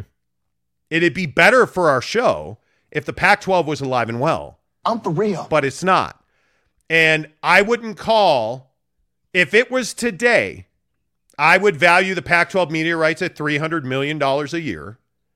And I would value the Big 12 media rights at $550 million a year. I wouldn't call that equal. That's at least a $22 million difference. Yeah. I would not call that equal. Yeah. And by any way, shape, or form. I would not. I just, that's just me, though. And I could be wrong. As everybody likes to point out, I could be wrong. Mm-hmm. Let's see. Who else before we get to Jazz? Kurt Meyer says, call Devery Davis when you get ready to leave California. Yeah, see, there you go. See, you can refi or you can get your mortgage at school. I would absolutely do that. Let's see. Carl Christian says, McMurphy tweets Big Ten not done expanding and targeting Stanford, Cal, Washington, and Oregon. I'm not surprised by that at all. The other day I was talking to somebody who said the reason that they haven't announced their TV deal yet is they're trying to add more schools. Yeah, and look, who would be surprised? I mean, again, if you're the Big Ten, you have power. So I wouldn't be surprised if you went in and tried to get those schools. I mean, frankly, again, while we're talking about good and bad business practice, that's good business practice out of the Big Ten. That's smart. Like you're in a situation where you can read the room and say, okay, if we can add Oregon, Washington, hell, even Utah, let's say, it's just as an example, if we can add these premier brands out of the pack, that's going to give us even more of a grip on what's left of the pack and the Big 12. Because if you're the Big 10, I know we got to get to this, but if you're the Big 10, you need to keep control of that second place as far as power is concerned. Because SEC's 1, right now Big 10's 2. You cannot, in any case, let the Big 12 inch closer to you. By the way, there's a lot of people surmising why we have issues in the house. Oh, God. Giggity, good morning to you, sir. He says the dogs are rocking upstairs. Donnie, please. Steve Peterson says, damn it, Monty, now the A word is freaking out. Sir Brandon says ghost bots. Could be. Ghost bots. M. Alvarez says, thanks for turning on my Amazon devices. You're welcome. Wait, did that actually happen? Did us saying the A word turn your device on? There's a bunch of people saying it did. New York Jazz fan says, Andy Larson is upstairs spying on you guys. A lot of people lost their minds yesterday that I credited Andy Larson on a tweet. How could you do that, Monty? You hate Andy Larson. It's personal. I don't hate him. I don't know Andy Larson, so I can't hate him. I'll drop that mother. And yeah, maybe this is the transition. I don't know. Yes. But speaking of Devery Davis, yes, absolutely. When you get ready to leave the state of California and come back to the promised land known as Jita, you should. You should absolutely call Devery Davis, 801-543-9666. 801-543-9666. Call him today and tell him, hey, I heard about you on the Monty Show. That really helps us. Devery, I was talking to a guy 2 days ago on DM or text, I can't remember which, who talked about how Devery Davis did a mortgage for them. And without naming him, talking about, hey, you know what? He really did a good job for me. I appreciate that. Yeah, that's who Devery is. Devery's a guy that takes care of the people who call him at 801-543-9666. And I would encourage you to do that, whether you have a down payment or you don't. Devery's got programs to cover your down payment. If you think you can't afford it, sure you can. Because the other thing that you need to realize is home prices are now coming down. We've seen, hey, home prices are super high, overvalued. Housing prices are coming down now. The recession hasn't fully taken effect. You have mortgage rates that make it affordable for you to get a mortgage, to buy a home, because housing prices are low, mortgage rates are coming down. There's all kinds of programs. For instance, if you're a law enforcement official, if you're a police officer, no money down to buy a house. If you're a veteran, no money down to buy a house. You have all of these incentives to go and buy homes. Do that today. Don't wait anymore. Call Devery Davis. Get pre-qualified. It costs you nothing to call Devery Davis and say, hey, am I qualified to buy a $400,000 house? Am I qualified? I really need another bedroom for my kids. Am I qualified to step up $100,000 in mortgage? It costs you nothing for Devery Davis to say, yeah, sure, and here's a letter that makes you a cash buyer when you're competing to get that house. That's what Devery does for you. 801-543-9666. Devery Davis, NMLS number 278545. Devery Davis, the Davis lending team at Academy Mortgage are equal housing lenders. All right, let's switch gears and get into the Utah Jazz TV deal, because I know that this really frustrated people. The Jazz announced yesterday that their TV deal is unchanged for the 2022-2023 season, which means if you're a Dish Network customer, you're SOL. You do not have access to Jazz games. Mm-hmm. And I think the only option is to be a DirecTV customer, because you get the NBA League Pass, you get AT&T Sportsnet, and you get to watch it on your phone. Yeah. Simple as that. I understand the frustration of Jazz fans. I completely understand it. I know that Jazz fans wanted a better TV deal. And hey, listen, if you're a Jazz fan, I understand that. You're tired of having to figure out where to watch the game. Because it's garbage. But Ryan Smith is not the guy you should be directing your vitriol at. I saw a lot of people attacking Ryan on Twitter yesterday. That's just misplaced anger.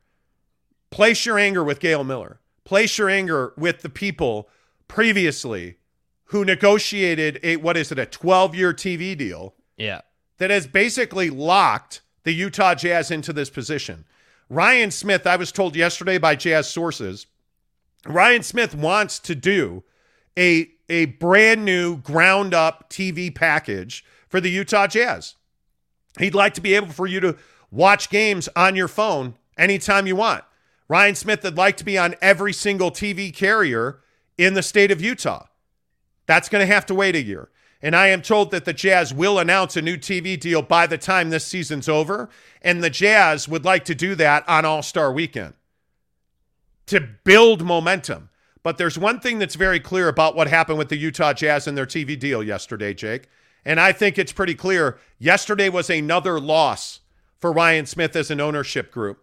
And again, it was another loss, like Rudy Gobert, which I don't believe was Ryan Smith's fault either, in my opinion. But, Jake, I think it was another loss that was out of his control. Yeah, and I think that hopefully that timeline's coming to an end, as far as, things affecting him that were not decisions he made, things of the past coming back to get this organization and this ownership team. I have to imagine it's incredibly frustrating for Ryan to have to deal with this and go through it and see the fan sentiment and and see the fans wondering about what's going to take place. But again, this is why I'm going to keep banging the drum on, hey, you need to do video, you need to speak, you need to share your thoughts, you need to share your sentiment with this Jazz fan base, because again, the Jazz fan base is second in the league in viewership as far as how many people watch Jazz games when they're on local TV. And the Jazz are number 2 in the league with a 5-point share. And I think that is a flex. The only team that does more is the Golden State Warriors, And so that's why I say you have a very loyal fan base, very engaged, very interested. So to me, cool, it's great that all the reports are saying you're frustrated, but I would like to hear from Ryan. I would. I'd like we've asked him to come on the show a bunch of times, never answers. Okay, totally get it. I understand. But at the same time, it would be great to get hey, Jazz fans, this is Ryan Smith. Here's what's going on. Here's what we're working towards. This is our mission. We understand you're frustrated, but this is what we're doing about it. That's what we need, and all this would get put to bed. And it's not hard. It's not some difficult thing to do. It's dude with a camera, you sitting in your office, and that's it. It doesn't need to be more complicated than that. And that's what I think is lost on the Jazz sometimes, with all due respect, right? As the saying goes. I'm sorry, did you say with all due respect? With all due respect, that's how the saying goes. I think that it's lost on the Jazz sometimes, in my opinion, that not everything has to be rocket science. Not everything has to be this super top-notch, high-level thing. Sometimes a Jazz fan appreciates simplicity. And hey, something happened. I want to hear from my owner. What's going on here, bud? What are we doing? Interesting. Want to pause real quick here because Brett McMurphy of the Action Network, who I follow on Twitter, and I just got the notification. That Brett McMurphy has details on the Big Ten's pending TV deal, which should be announced today. According to Brett McMurphy, the Big Ten, less than 2 months after adding USC and UCLA, has landed the largest media rights agreement in college athletic history. The deal is with Fox, CBS, NBC, Peacock, and FS1 for 7 years, from July 1st, 2023 through June 30th, 2030. The deal is worth between $7 and $8 billion.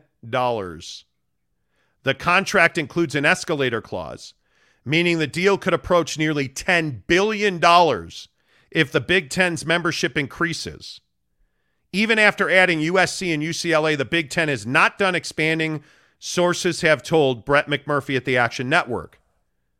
On Thursday, the Big Ten announced its media rights agreement, which includes splitting its football conference championship games between Fox, CBS, and NBC in 2026. The Big Ten is now pursuing Notre Dame for football membership. Mm-hmm. They would also like to add Oregon, Washington, Stanford, and Cal from the Pac-12. Those plans have not changed, sources tell Brett McMurphy. That's pretty significant. That is pretty significant. So let's say they do pick up those Pac-12 schools. Let's say then that Utah goes to the Big 12, because that's what it's kind of panning out to be now that we have this. Yes.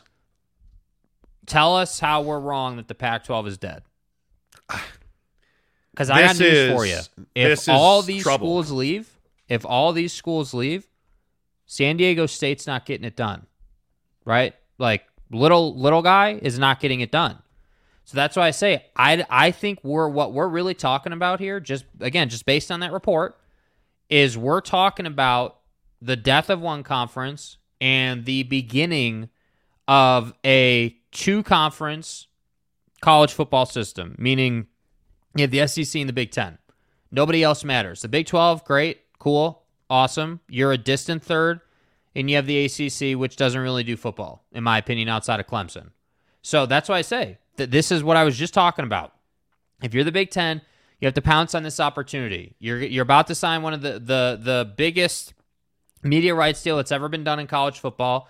You're talking about picking up premier brands like Notre Dame, Oregon, Washington, Stanford, and that's it. It's over. You're done if you're the Pac-12. So to me, if I'm Utah, it's time to go. Like, it's time to move on. I don't know what the plan is to get to the Big 12, but you need to get on that horse and you need to ride that thing into the sunset, because staying in this conference is a death knell. And I loved our interview with Bob Thompson, but I don't think that this conference can survive anymore. Bob said that they could survive without UCLA and USC. This is a different beast now, right? This is, hey, like, what would that be? 40%, 50% of your conference is gone? Something like that? That's too much. You can't survive on that. I don't know how you would survive on that. And again, Brett McMurphy at the Action Network reporting the Big Ten TV rights deal is worth $7 to $8 billion and has an escalator clause for new members that could make it worth as much as $10 billion. That's good business. That's how things should be done, So you start to see, the haves and the have-nots, as all these articles have been talking about. You have the SEC. You've got the Big Ten. Well, now it's time to grow. Now it's time to take that next step forward. And by the way, I also think it's not lost on anybody. If the Big Ten does this and they're able to execute and come through and pick up all these teams, is the SEC still the best conference in the land? Because I think it's pretty close at that point, right? Like, I think it's really close, because now Oregon's going to recruit better. You've got SC, you've got Stanford, you've got Washington, you've got all the big boys from the Pac-12, outside of Utah, of course, which is a little surprising to me, but hey, it is what it is. So I just think that the Big Ten, if they do this, you're in really good shape, man. And I think once this gets done, then I think we have to have college football playoff expansion conversations. Now you got to start talking about, 8 or 10 team college football playoff tournament, because the Big Ten is going to recruit on the level that the SEC does, and their teams are going to get better. Ohio State is better for this. Penn State is better for this. The Pac-12 schools are obviously better for this. So it'll be really interesting to see how this works out. But assuming this deal gets done today, what if tomorrow we wake up and do the show and the Pac-12 has been gutted of its teams? Or, there's news like this that says, hey, that's going to happen. I don't know what that looks like for the Pac-12.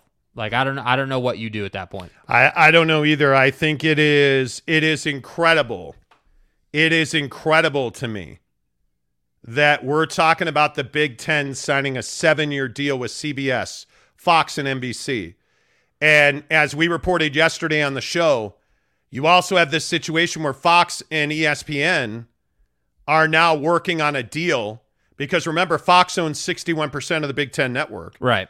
Fox and ESPN are talking about a deal that would have marquee, big preseason games, multiple big preseason matchups. Let's surmise it's Alabama and Ohio State in a kickoff classic type game. Yeah. That nets both schools millions of dollars and the TV network's huge audiences. This is Coach Saban. ESPN gets one of those games. Fox gets one of those games. I'd have to imagine NBC, who, by the way, is negotiating a deal with Notre Dame coming up. I have to imagine that Notre Dame and NBC get in on that deal. Like, this is money making for everybody. Yeah. And I go back And I know that everybody's saying that I'm hating on the Pac-12. This is money-making deal for everybody but the Pac-12. Well, and you know what really stands out to me in this whole situation? Like, I think you make a great point, and it kind of starts to stand out. Like, the collaborative environment and atmosphere and culture between everybody in this Big Ten situation is alive and well. And I think that's another thing that the Pac-12, or I guess what we can start calling the Pac-5, really struggles with. You know, like, there's not this sense of, hey, if this benefits Fox, how can it benefit ESPN and CBS and NBC? Like, how can we all, as the major 4 networks, get together and make everybody in the pot more money? Because that's the thing. When you start putting numbers together, like this saying strength in numbers, the reason that's such a powerful thing is because you're covering, I mean, like, is it unrealistic to say between those 4 networks you could get 1 billion views? Is that unrealistic? Absolutely. Right, like you could get that level of viewership across the board for this deal. So if the networks are happy, the players are handled, the conferences are happy, why not? Like, and this is why I think this news that we briefly mentioned earlier about more bots being in the chat. Just kidding. This is why that news earlier about, recruiting and like just the developments that are taking place. And by the way, this whole thing about how, the NCAA is not needed anymore, this type of thing, it furthers that cause, in my opinion. This is showing you that business can be done without the NCAA. They don't need, again, with all due respect, you don't need old rich white guys sitting on the NCAA board to get a deal done. That's just not like the process. No, look at this graphic that NBC has put out. If you look at what this says, I mean, NBC and Peacock to become exclusive home of Big Ten Saturday night football package beginning in 2023. Right there. Just right there. Wow. Read that verbiage one more time. The Big Ten This Saturday is from night. NBC Sports. Yeah. This graphic you're looking at on the screen right now is from NBC Sports. NBC and Peacock to become exclusive home of Big Ten Saturday night. Big Ten and let me hide the Saturday ticker. Night. Long-term partnership to include men's and women's basketball games, Olympic sports, golf, and more. This is what the Pac-12 never had. Yeah, and never will have. Look at that graphic. Yeah. That is so foundationally important. This is from the NBC Sports. Yeah. NBC and Peacock to become the exclusive home of Big Ten Saturday night. Why should that stand out to you? What does that mean to you? You know what that means to you? That's a shot over the bow. Yes. At Pac-12 After Dark. That's exactly what that is. Well, I think what it says is Pac-12 After Dark doesn't exist. That's no, what it says does not. To me. What it says is, hey, we're going to go and poach all these schools and put an end to Pac-12 After Dark. Because remember last week what we talked about. Hey, SC and UCLA are going to the Big Ten. And the reason that for the Big Ten that matters is because they know that the one of the last lifelines that the Pac-12 has is that late night game slot that got them 1 million views every single time they did it. That was the numbers. That's not a made up number. That's true. They were getting 1 million views every single time they did Pac-12 After Dark. So what's the Big Ten doing with this deal? They're saying to hell with that. We're going to go and pick up all those schools, and we're going to have Big Ten After Dark. And we're going to apply that same idea and that same plan to Olympic sports and female sports and golf and like all these different options. That's why this matters. Why do you think ESPN didn't get in on the Big Ten?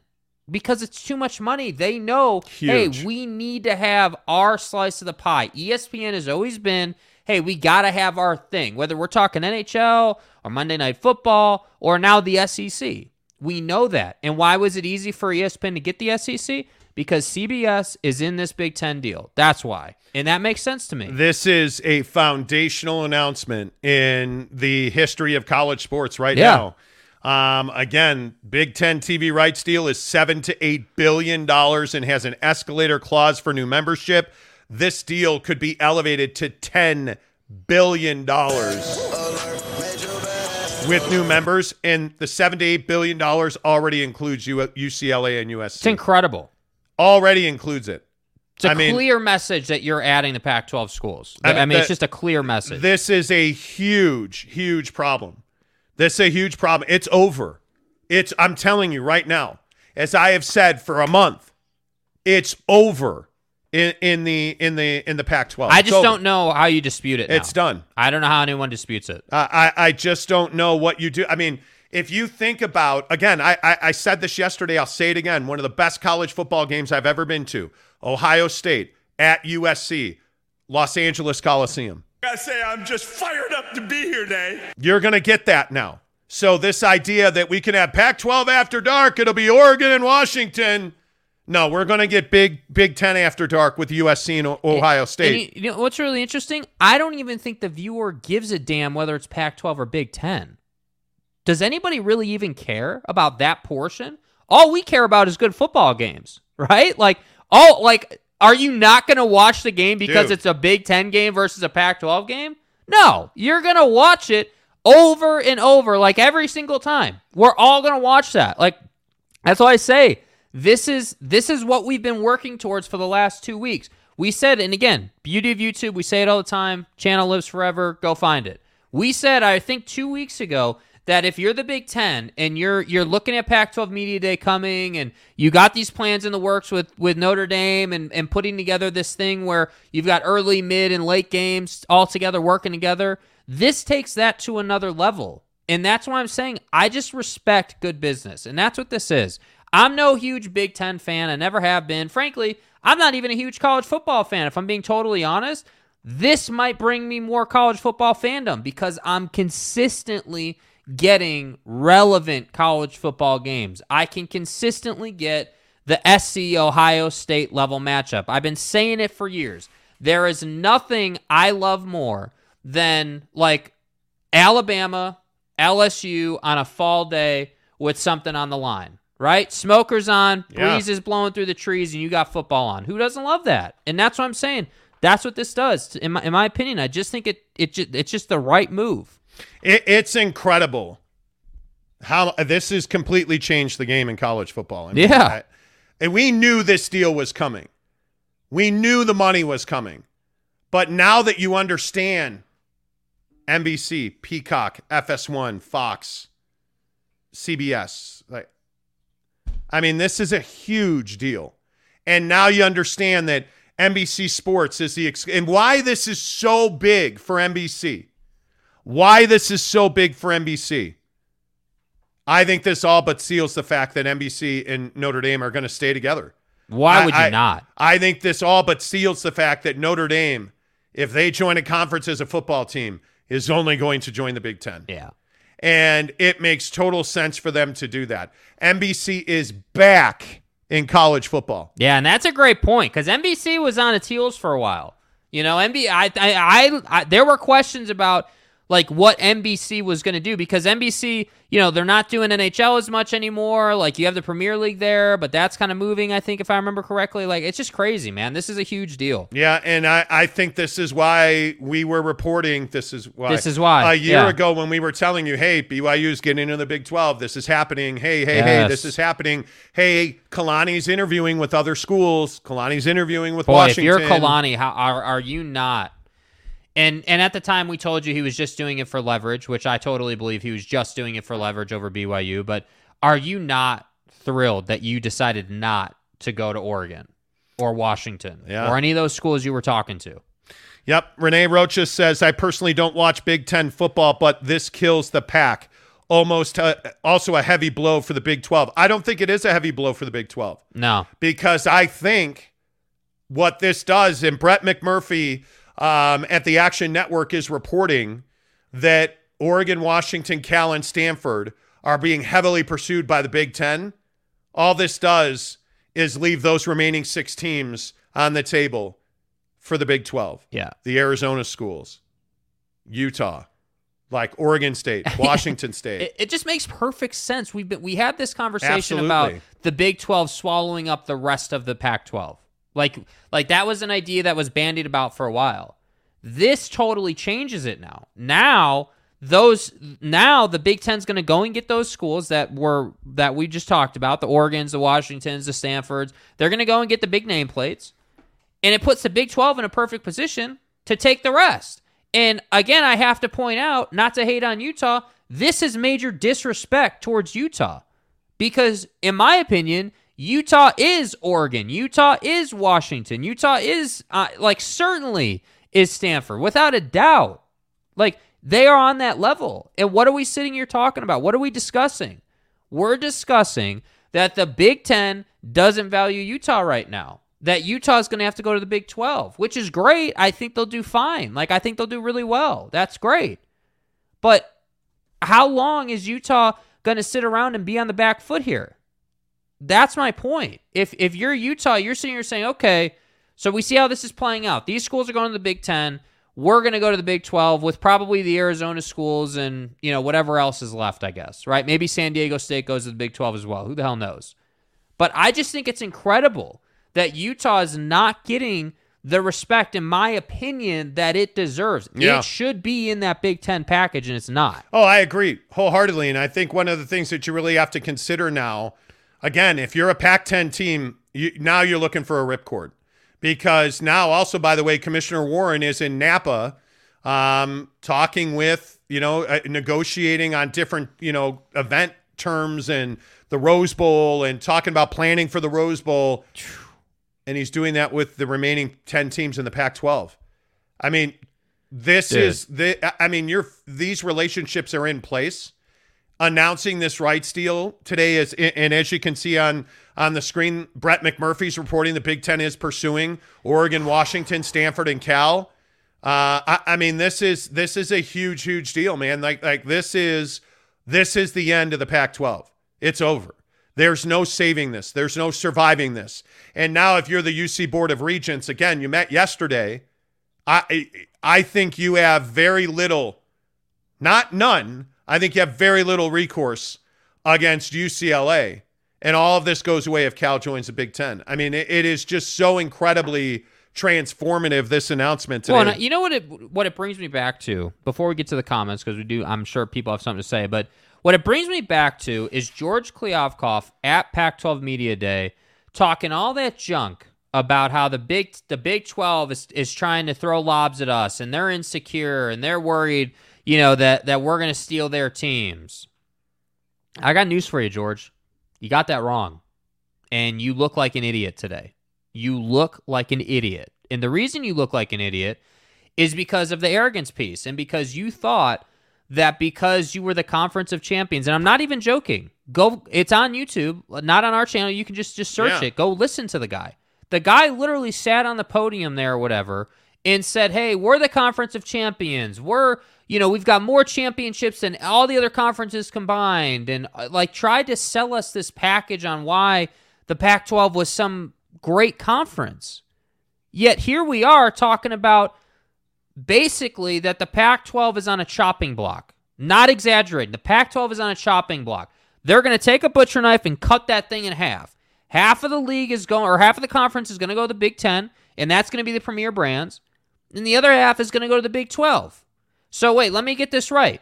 What would we have? I guess that would be the Big 15? The Big 16. The Big 16? And then, so you would have two Big 16s essentially. Yes. Like that's what it would break out to. That's what the Big Ten would come down to. Yeah. And I think when you look at that, and I'm just texting with it's wild. I'm texting with a TV guy I know about this, trying to figure out what this looks like. But I think it's pretty clear that you have a situation where I still maintain that ESPN is pulling the strings. Like, that's what I'm texting with this guy about, is that ESPN, because they have the most desirable platform, like, you don't have to go off of ESPN's platform to find any of their content. Yeah. If you're on the ESPN app, you get the .com, obviously, you get live TV, and you get ESPN Plus. If you're on ESPN Plus, you can only do that through the ESPN app, which gives you access to the .com, the TV, the radio, ESPN Plus. It's the perfect model, and it's what everybody wants to be a part of. ESPN walked away. Think about this as well. ESPN walked away from this Big Ten deal because they already have the SEC, and I think they're very well aware that they're probably going to end up with whatever is left of the Big 12 and the Pac-12. Yeah. And I think you're going to see those two conferences probably come together at some point, and ESPN's going to do the TV deal. And this is just brilliant. I mean, I'm not trying to be, ridiculous about this, but it's just absolutely brilliant business right here. I mean, this is clinical in my opinion. You're sharing resources. You've put the networks together to work as a team. Like, it's what we don't get a lot in business. That's right. I feel like we don't see this very much. You don't see, air quotes, competitors, if you will, coming together for the betterment of the total package. And I just appreciate that, I guess, when we see things like this, because you just don't see it very much. Yep. Tanner Plummer says, have the mighty fallen? Yeah, rip the Pac-12. Seriously. Exactly right. I just don't know how you deny it anymore. There is no denying it anymore. Bazian says, the only question is, will Utah drop their arrogance and stoop to joining the Big 12?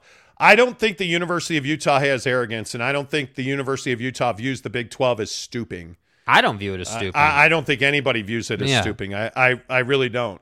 Utah Home Loans says Pac-12 screwed themselves. Yeah, indeed they did. MH5 says there was a lot of people talking about brand value. It would appear that market size still matters a little bit more than brands, and that's what I'm saying. Great point. I think when you look at Los Angeles, I think it's the key to survival in the Pac-12, and I just think when right now they don't have representation south of Berkeley. Yeah. And that just isn't going to work. I mean, you cannot go with that. San Diego State's absolutely critical here. Yeah. And if you are the Big 12, I don't know why today you are not ringing the phone in Tucson, in Tempe, in San Diego, and in Salt Lake City. Get on the e-sign, send over those agreements, and get it done. Get it done. Add Utah, San Diego State, and the Arizona schools, and let's go about our business. Because the other schools will have to come calling. I can't believe they wouldn't do that. I just now see the difference is yesterday there wasn't momentum, right? There was conversations, Board of Regents meetings before they made themselves look like idiots. Big Ten rumor mill about Notre Dame and this whole thing they were trying to do. But now you have momentum. Now you have, okay, the Big Ten's doing this. Now we got to move. Yeah. And that's the difference. The conversation just came to an end. Yeah, I mean, it's over. It's done. It's over. And I look at the Big 12, and I know this is heavily debated. I look at the Big 12 as an absolute value proposition. I think there is no doubt that this is, if you added, think about this, if you add to what already exists as a $50 million commodity, the Big 12 in TV rights land. Right, yeah. Let's just use the number $50 million. I've heard it repeatedly. If you add the Arizona schools, San Diego State, and Utah, you add those four, you can't tell me you're not adding $15 million. You're adding $15 million right there. Arizona alone. Can you imagine an Arizona-Kansas basketball series? We haven't even gotten to basketball yet. Can you imagine what this conference becomes if you add that basketball brand? If you add the Arizona basketball brand to a very, very good, arguably the best basketball conference in the country already. Yes. If you add that, come on now. Arizona and Kansas. And that's why I'm saying, if I'm the Big 12, I'm fine. Obviously, you'd love to add Oregon. You'd love to add Washington. I think you'd really – I think you could take or leave Cal and Stanford, in my opinion. But you want the TV market. But if you can add Arizona schools, San Diego State and Southern California, if you can add the Pacific Northwest, Oregon State, Washington State, Utah, Colorado, why wouldn't you do that? Yep. Why wouldn't you do that? You would. I think you would do that. You would do that, yeah. And I think if you need to balance and you would obviously like to add 6 or 8, I mean, there's schools you can add. I just don't know why you wouldn't do that. Yeah, I don't think it's stooping. I have to say, I disagree with that comment. Again, your perspective, not saying you're wrong, but I just personally disagree. I don't think you're stooping to the Big 12. I think you're taking your option. That's how I would be viewing this if I was Utah. I'd be saying, okay, This just came out, and you can't tell me that Utah and these schools weren't in the know about this. Obviously, people that are in the circle know about it and knew it was coming. But now it'll be interesting to see, like, how long do we have to wait till we get a Big 12 announcement? How long do we have to wait till we get the next steps now? Because those schools going to the Big 10 is going to be official, I'm sure, within the next week or two or whatever, maybe even less than that. And then at that point, you have to, if you're the Big 12, once the Big 10 thing happens, you got to immediately follow that up by we're adding these schools and just put an end to it. A TV guy I respect said there is no, I'm sorry, there is, dadgummit with vanishing mode. I misfumbled my phone with my sausage fingers. Be better. Be better. 15 seconds maximum is not enough time to read somebody's Well, message. it's what you're used to, so it's fine. Yeah, 15 seconds of greatness. That's what your mom's used to. Yeah. Anyway, the point is, this TV guy that I respect, who's been pretty good with his information, said there's no path forward for the remaining schools in the Pacific Conference. He called it the Pacific Conference. Okay, the Pacific Conference. Cool. So he's basically because saying, he doesn't want to say the Pac-12. Well, yeah, and you I don't want to say the Pac-10. We had a comment the other day on the channel that said, stop calling it the Pac-12 or the Pac-10, just call it the Pac. I have to agree with that. Yeah. I think now you just have to call it the Pac. I don't see a path forward. So wait, so what that means, though, I want to be really clear. So that just means that, hey, there's no path forward in that conference. Now you have to jump ship and get to the next opportunity. Vernon Sheldon Witter gives us a $2 tip. Appreciate that. He says, then why do I constantly see condescending messages from Utah fans talking about how much better they are than those of us on other channels? Read your comments someday. Bro. I don't think you understand. Dude. Okay. So Utah fans are difficult to deal with. There's no doubt about that. Utah fan is difficult to deal with. They are angry. They are bitter. They are constantly fighting with BYU fans. And Vernon, I don't think you're wrong at all. I don't think you're wrong at all. But we do read our comments. Yeah. Yeah, absolutely. But I also don't think the folks that run the University of Utah do not believe that they're stooping down if they join the Big 12. Yeah. Fans, how do I say this gently? Because you matter on this show. There's no doubt about that. To the decision makers in big-time athletics, you're meaningless. You're meaningless. All they care about is you going to the TV and watching their product. That's it. I mean, you're going to the games. We all know that. You're watching the games. We all know that. To them, you're a number on a TV set. That's it. And so are we. That's it. Yeah. That's all it is. Yeah. And I think we have to come to terms with that. Arlington Bear says, should Big 12 take San Diego State over Utah? I think the Big 12 needs to be as good of a football conference as possible, and Utah brings on field success. Absolutely. Are we really sitting here wondering if Utah is going to be into the Big 12? Is that? I don't wonder about. I do not wonder about it. I believe that that's going to happen. I think that's as done could be. Yeah. Because Utah, I don't believe joins the Big 10. I don't think they get an invite. That just is not a good fit. They're a perfect fit in the Big 10, in the Big 12 rather. Excuse me. I have no doubt. But you know what? I think San Diego State matters because of where they are in their building facilities, and they're winning football games, and their basketball program's pretty damn good. Like, San Diego State has real value. Real value. Arlington Bears also says Utah has a good program. They still are the little brothers in this state. You know. Vernon says, then get over yourselves. Who are you talking to, by the way? I would love to know who you're pointing that is. Yeah. Let's see. Old man Dan Boulder says, San Diego State by a mile. I've been living here for almost 40 years in Boulder. Well, Boulder's a little different. Boulder's a little different. I wonder where Colorado ends up, because I don't think it's a slam dunk they get back into the Big 12. I really don't. Roger Sales says, remember the Pac-12 commissioner's comments during his interviews? He kept saying the culture of other teams was important. Culture equals politics. Sure. Absolutely. Riley O'Brien says his feelings sound hurt. They do. Look, how did that even happen, though? Because I think we too oftentimes associate universities with their fans. And in Utah, we have a huge luxury. We have two really good institutions, more than two. I mean, we have a handful of just unbelievable schools in this state. But the ones you know about, BYU and Utah, are elite. They're elite. They're absolutely elite. That doesn't mean Weber's not. That doesn't mean that Aggie Tears is not. That doesn't mean that SUU is not.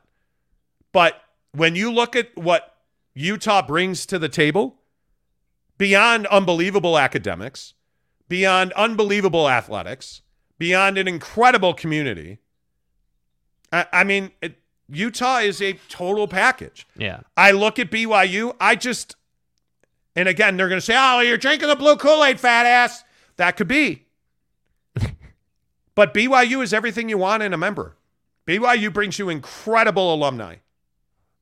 Passionate, engaged, connected alumni. Mm-hmm. They bring you incredible financial resources. They bring you 1 million viewers to the set every week. More than that. They bring you a fan base that travels. Is it a global fan base? Maybe, maybe not. I don't buy into that. Doesn't matter if it is or it isn't. You can't tell me there's guys out in the mission fields, well, hey, I gotta go. We'll talk about your Lord and Savior in a minute. The fourth quarter's kicking off. That's not happening. Is it a global audience? On some level. BYU has an incredibly engaged domestic fan base that's damn good. Their academics are really good. Yeah. Their connections in the business community are really good. Yeah. I mean, I just think BYU has operated from a position of leverage while everybody was looking at them as somebody that was struggling. And all along, very quietly under the veil of, oh, yeah, hey, man, we're just down here. Hey, don't forget it. We're that team down south. Yeah, go with that message, guys. Go ahead. Yeah, swoop this. Go ahead. Your Pac-12 is great. Nice billboard. Cool, man. You weren't expecting this one. And all along, Tom Homo and BYU are just flying under the radar. Bronco resigns, you replace him with the perfect candidate. You start recruiting, you start winning, you start spending money. Start drafting quarterbacks, top 2, Their moms get on social media, Yeah, it's fine. All along, BYU happy to play the TDS card, I think. Relished in it. Jumped over Texas. Got into the Big 12, extended Kalani, won big games, dominated the Pac-12 last year. And all of a sudden you woke up one day and you're like, God damn, we're that team up north.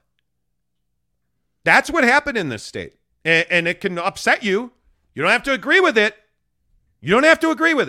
Yeah.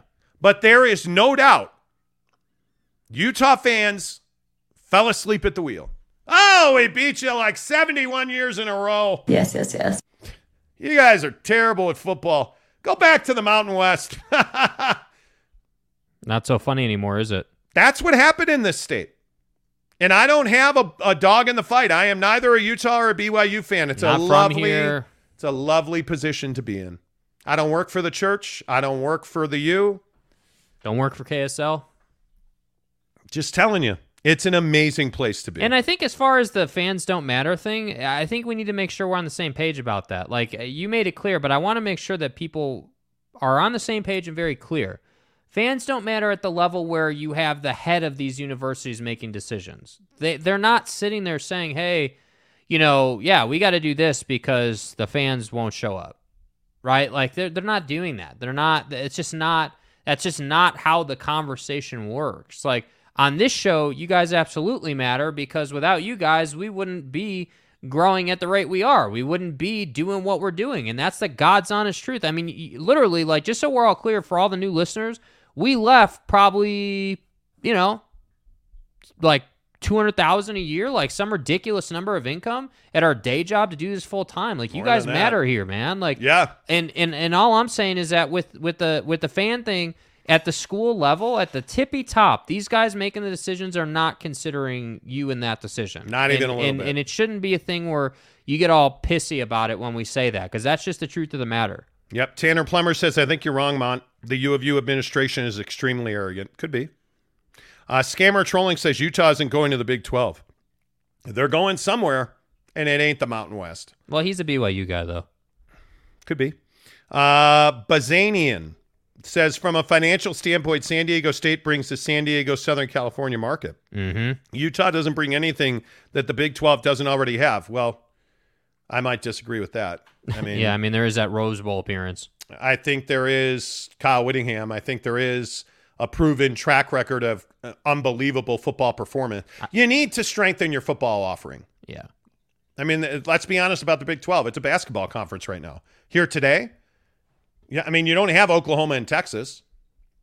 You don't. And I think with what happened with Gundy at Oklahoma that week in the conference, because I don't think he can go. I mean, I would assume if he wanted to, he could go work at Okie State with his brother. But, I mean, you're not playing from a position of strength football-wise in the Big 12.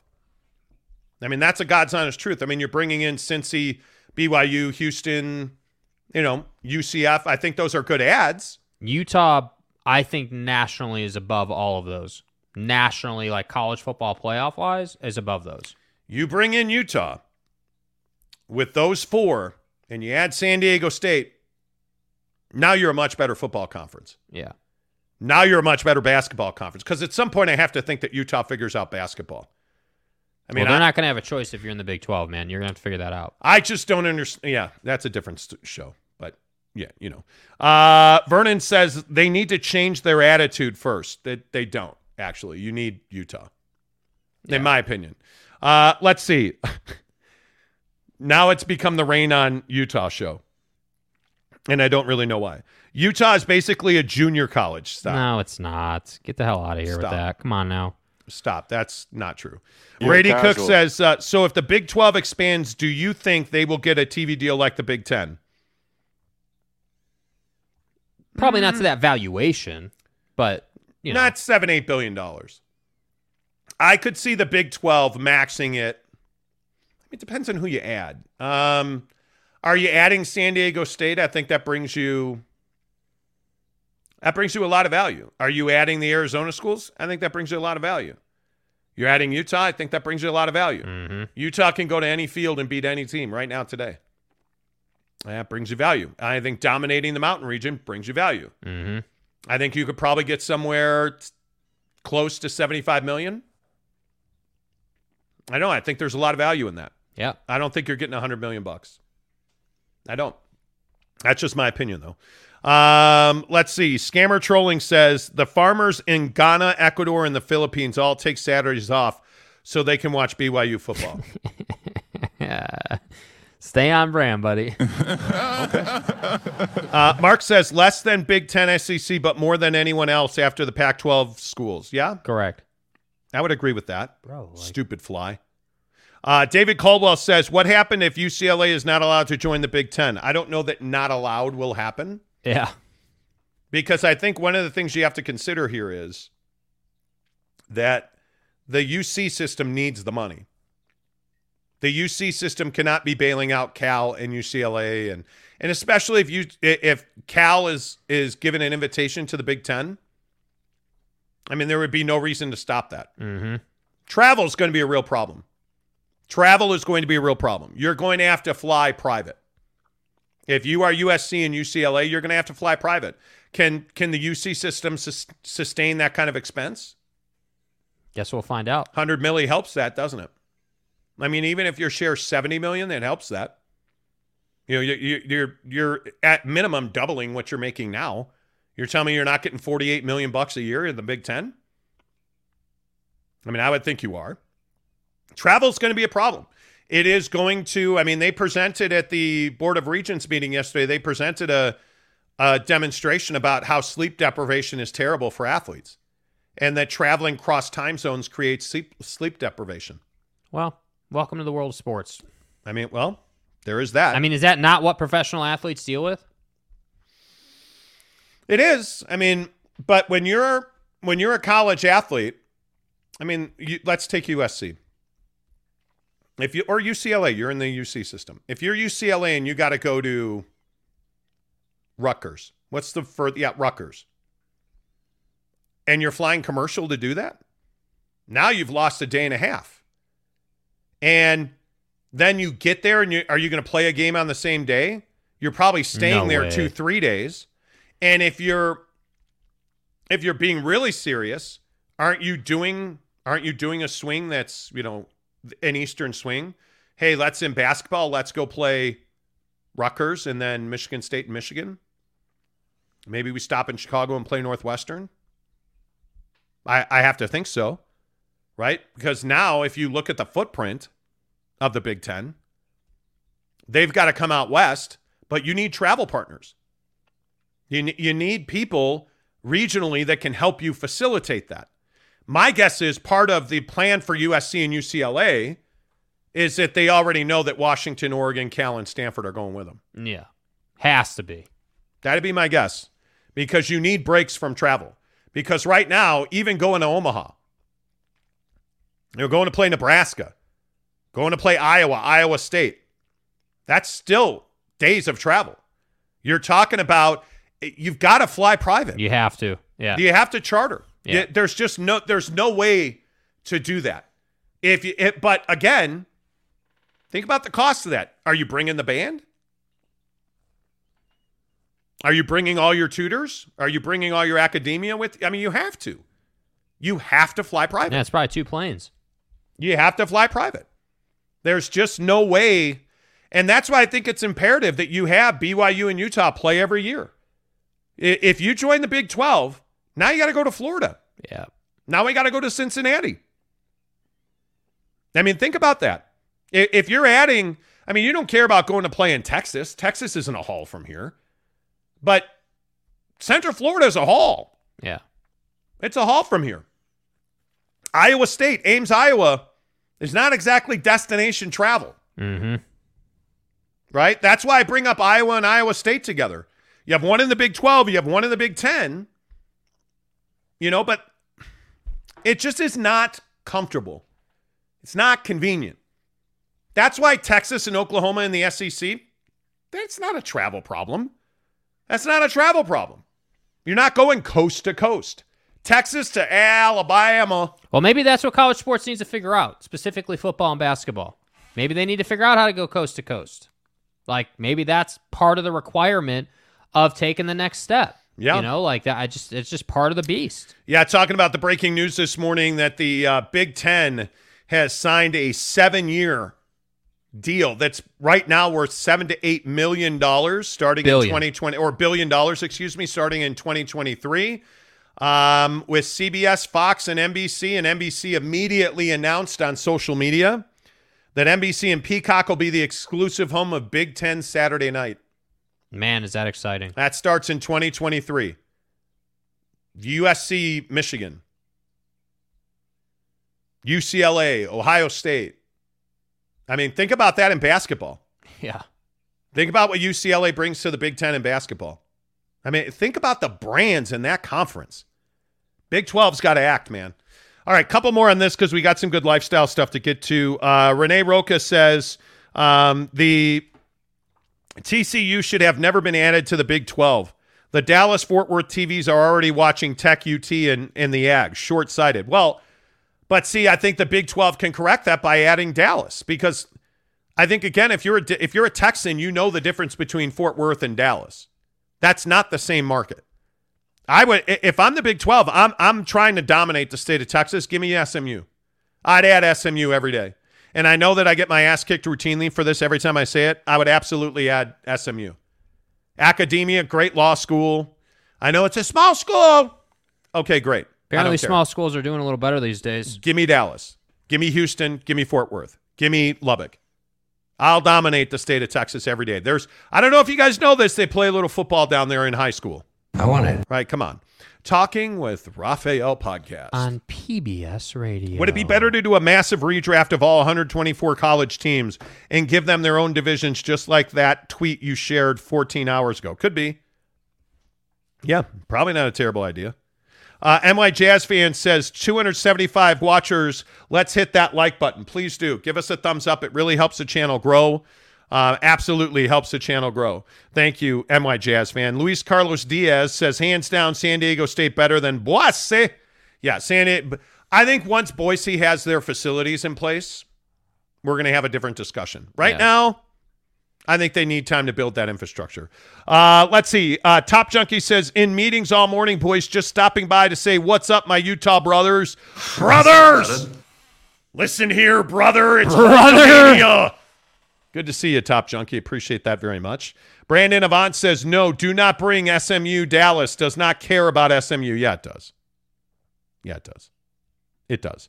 Steve Guild says, rumor has it the Big Ten has their sights on Miami.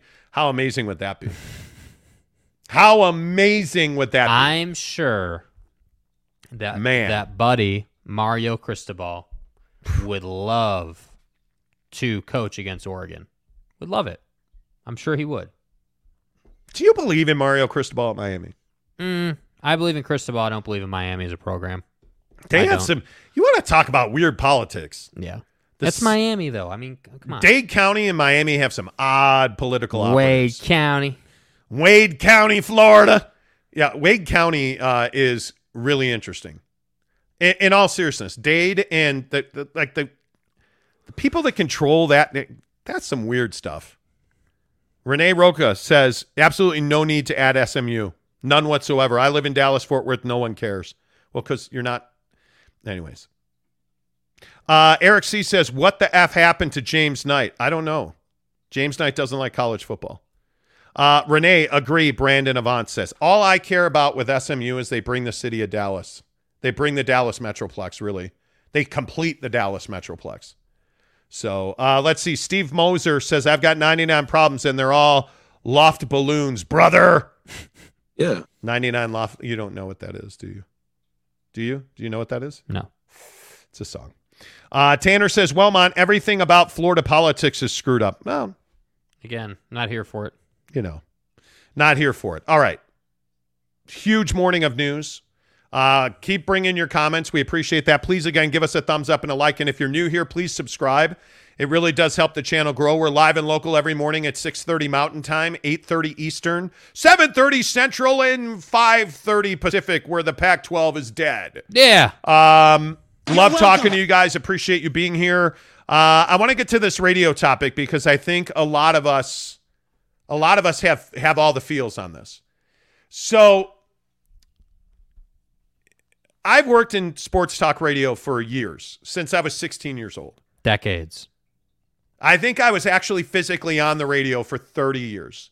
I worked at ESPN. I worked at Sporting News. I won a Murrow Award at KGO and KMBR in San Francisco. Like, I've had a great career. We do not work in radio now by choice.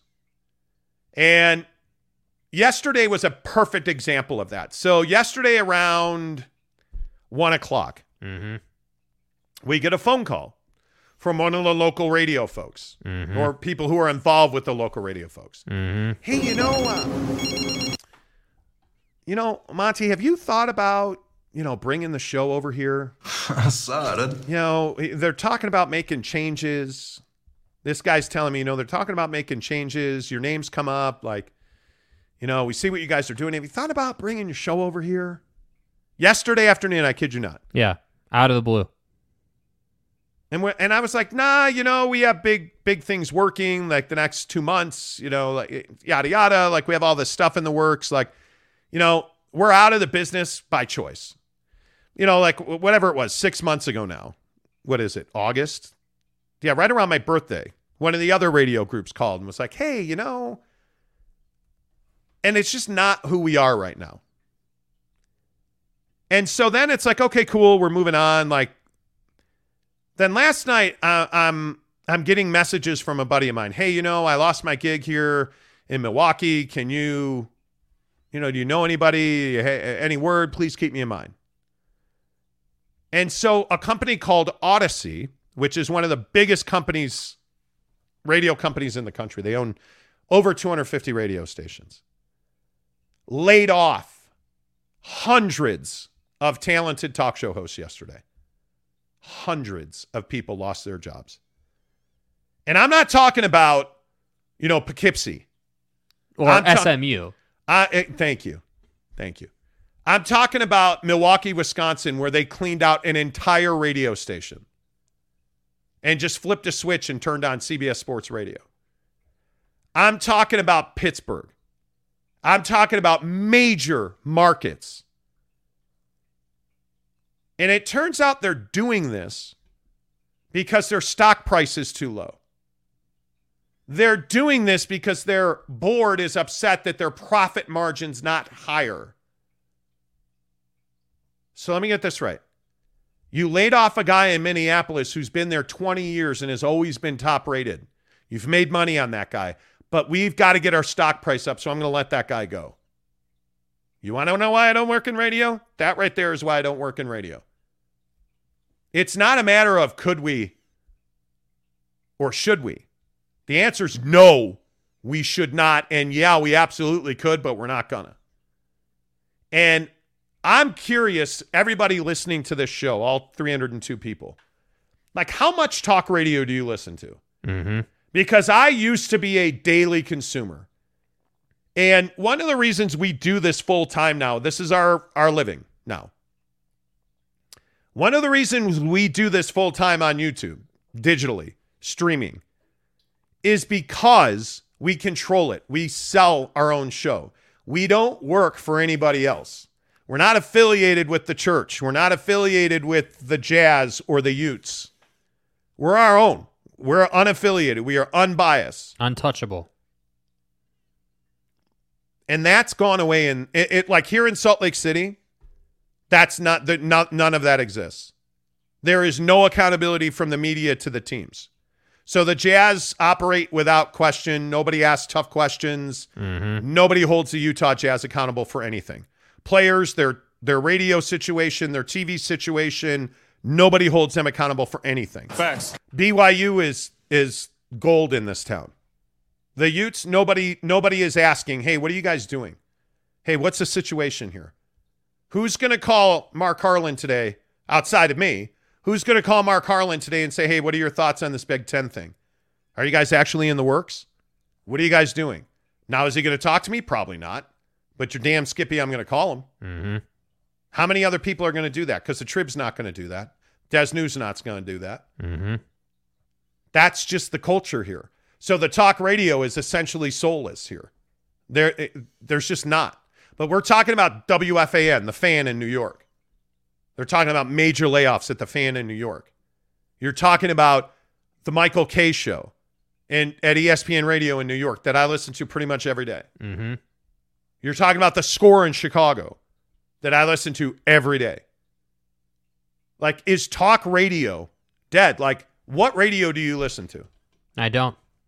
Legit, I don't. I'll tune into local like occasionally. When you we're in get the car pissed when together. I turn it on in the car. Yeah, I don't. I have no problem saying it again. I'm not scared to say I don't enjoy Jake and Ben. I don't enjoy like DJ and PK are dead to me. I don't listen to them. I don't relate to them. It's not a personal thing. I just think they're too slow and they don't understand how to do topic-driven radio that keeps people that has excuse my French, but has balls to the conversation. I don't want, oh, well, hey, ESPN, like the other day, Jake and Ben are doing a thing. ESPN said that the Jazz are going to do over under 26 wins. Let's go through the entire league and see what we think the Celtics are going to do. Nobody in Salt Lake City gives a damn about the Celtics. Nobody cares. What do we care about? Donovan Mitchell, Rudy Gobert, Danny Ainge, Ryan Smith. Those four names. Dude's not even on the team anymore, and he's still a bigger conversation than anything else going on in the organization, right? Like, that's what people care about. And so, for me, what do I listen to? I don't.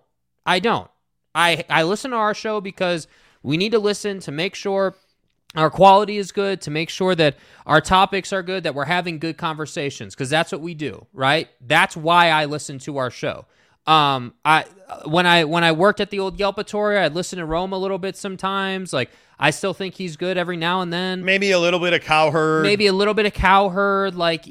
even with Cowherd, there's still some burnout there. Like, my biggest thing right now in radio is that people just get on the show and turn the mic on. They just get on the radio and they turn the mic on. And that's why you don't keep listeners. And the other problem is in radio, there's no analytics. I don't give a damn what anybody says. You're not in radio able to tell me how many people are listening to you right now while you're talking about the death of radio or the Big Ten or the Pac-12. You can't do that. On YouTube, I can tell you right now, we have a whole dashboard that'll tell us how many people are listening, how long they listen for, like where they are. It's a Google property. That's the difference. And I think, that's why I say it's not that I hate radio or that I hate anybody here. It's just not enjoyable for me. I truly just don't enjoy it. And by the way, if I did enjoy it, I would listen. That's why I listen to Jim Rome a little bit, here and there, like when I could, because I enjoy random stuff like some dude calling in acting like a dog's voice. Like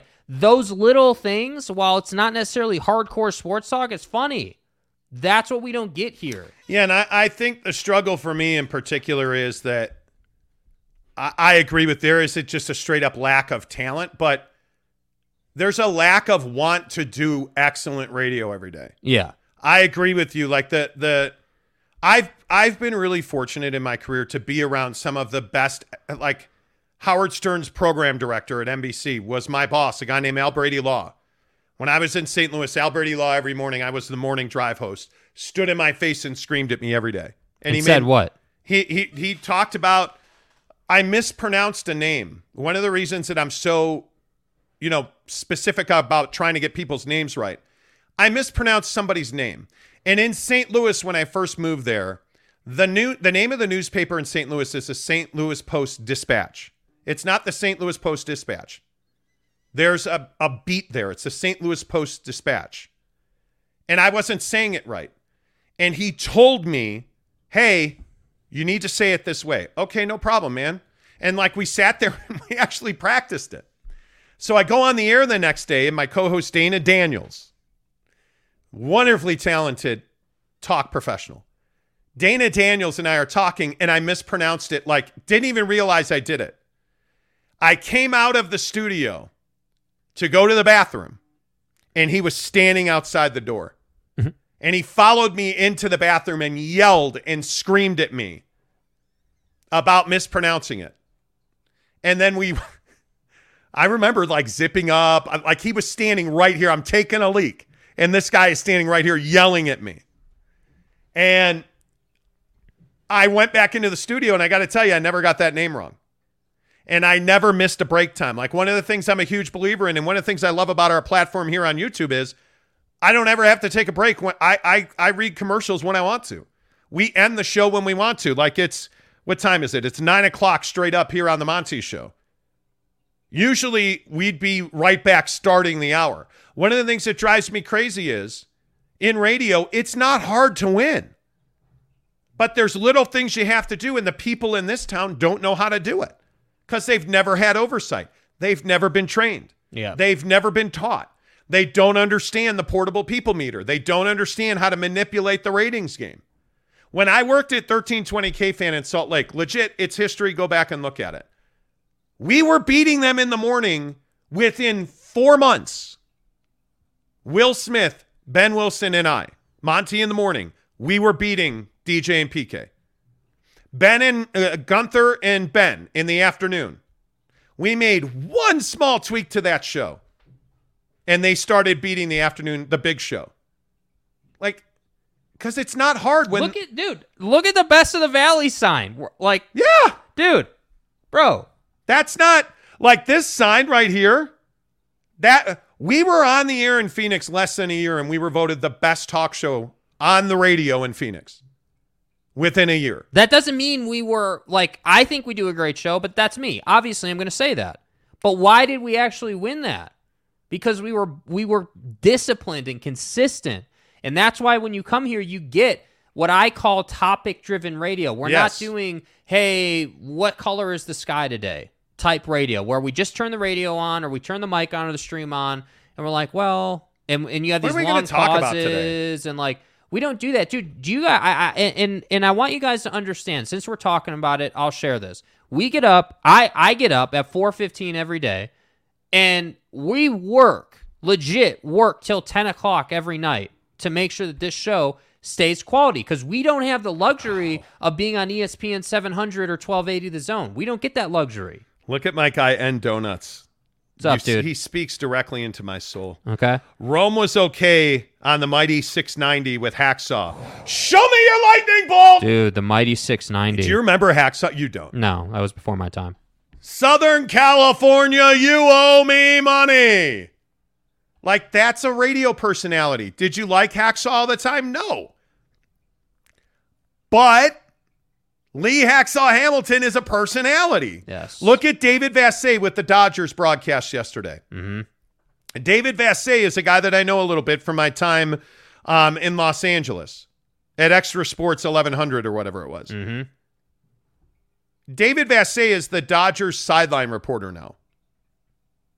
And David Vassay is in Milwaukee with the team. He broke his arm going down the slide at Miller Park. And they made great content out of it. After the game, he's interviewing the player, and the player says to David Vassay, the reporter, "We won this game for you, man. We heard you broke your arm going down the slide." Like, it's personal. And then he lifts his arm up, and he's got a cast on it already, bro. And it's fun radio. It's not boring. Yeah. Right? And honestly, to your point about our schedule, yeah, I get up at 4:30 every day. And the first thing I do is I read headlines. And I read all my Twitter DMs, and like but the night before we go to bed, we're prepping, we're reading, hey, we're going to talk about this, like we text back and forth. Hey, we're talking about this, and we're talking about that, and we're doing this, and hey, here are the talking points on that. Like, we prepare the show. This isn't some kind of guessing game, bro. We know what we're talking about. Anyway, all of this to say, a lot of people I know lost their jobs in talk radio this week. Yeah. And so when people say, well, you guys are a bunch of hacks, you can't even get a job. We could. We said no. It was so apropos almost. Yes. So poetic justice yesterday. Yes. That dude called us and was like, hey, we want to make some changes here locally. And, talking about the, hey, we want to make some changes. Have you guys thought about, are you guys, it's like, no, we're not. And that's why. And we haven't. And that's why. Anyway, let's see. Parrish Duggar says, you guys missed the super chat, but I missed your super chat? It usually notifies me. I saw NY Jazz fans. Hang on. Where's your super chat at, buddy? David. Oh, there. Okay. David Caldwell gave us $5. David, appreciate that. Where is your super chat, dude? Vernon Sheldon. I saw that. Vernon gave us $2. Yeah, we read that one. Yeah, where is your super chat, man? If I missed it, I'm really sorry. We try our very, very best. And we usually don't miss them. No, it notifies me. It tells me. There it is. Parrish Duggar, $2, says, so Stephen A. just confirmed the Jazz do want RJ. Yeah, he was saying that the other, yeah. Yeah. By the way, we started the show with this. Speaking of one of the more controversial things we always get lit up for is, you guys make up stories and sources. Yeah. Anybody see what else Stephen A. reported yesterday? Stephen A. Smith said yesterday, hey, I talked to the Knicks. Leon Rose is frustrated because Danny Ainge wants 6 first-round picks. Well, I mean, I don't know. Has anybody else reported that? That Danny Ainge frustrated Leon Rose and that that Danny's asking Leon for 6 first-round picks? Well, we've been saying that for 3 months or whatever. That's right. We've been like for however long it's been. Since July 1st, when the Donovan Mitchell stuff started. So my point just is with this radio thing, this is the issue. This is the issue. Yes. When you do lazy radio and you're not plugged in, like you don't leave your listener anywhere else to go. But and what it does is it damages the rest of the business. Yeah, because people are used to now lazy radio. Dude, they're Michael used to. Hey, bro, like it's WFAN. Like these are legendary stations. Like man. Again, the only local show that I actually listen to regularly is Spence. But the problem with Spence on ESPN 700 is that Spence puts on Elliot Fall, the general manager of RSL, and then we all go to sleep. Like, you put on writers every day. Like, and that's the other part is that you have to be like, work hard. Yeah. Work hard. Yeah. Anybody can talk to the writer, talk to the athlete.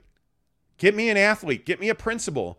Like, we had a rule when we were on the radio. We didn't talk to writers. We do not put writers on our show. You see who we put on our show. You're not here for a writer's opinion. You're here for our opinion. or somebody who is more plugged in than we are. A Micah Hanneman, a Bob Thompson. Like, those are the people we put on the show. We don't just throw on. We could have a writer on the show. We could do a Stuart Mandel. We could have, I would venture, I don't know if Andy Larson would come on, but I would think any of the beat writers in this town would come on. I would think any of the beat writers around the NBA would come on. Maybe the beat writers in this town won't come on. I don't know. We're not asking. We're not. Yeah. Because we don't do that on this show. We put on coaches, players, executives. Mm-hmm. We put on people who can further a conversation. Anyway, Justin Salas gives us $4.99. Thanks for all you do, listening to you guys while in bed, drugging up while I wait for these kidney stones to pass. Oh, Jesus. Damn. Dude. Love the quality entertainment. Man, sorry about that, buddy. Jackson Heaton says, I slowly became a daily listener of you guys as far as jazz news goes. I've agreed with everything you say. Appreciate that. Let's see. Top Junkie says, good afternoon, everybody. Welcome to the Mike and the Mad Dog radio program. I miss those days. Yeah, me too. I miss Mike North on the air in Chicago. I miss Steve Dahl on the air in Chicago. Signature radio personality. Dude who was consistent, disciplined, gave you that it factor in the conversation every day. Doesn't exist anymore. No. Doesn't exist. No, it's brutal. Not on the radio anyway. It's brutal. Tell us who you guys talked to yesterday. I'm not doing that. No. I'm not doing that. It's not how it works, man. It's not how it works. All right, couple other things before we bail out of here. Yeah. So I had an incident with the neighbor last night. This is an interesting story. Yes.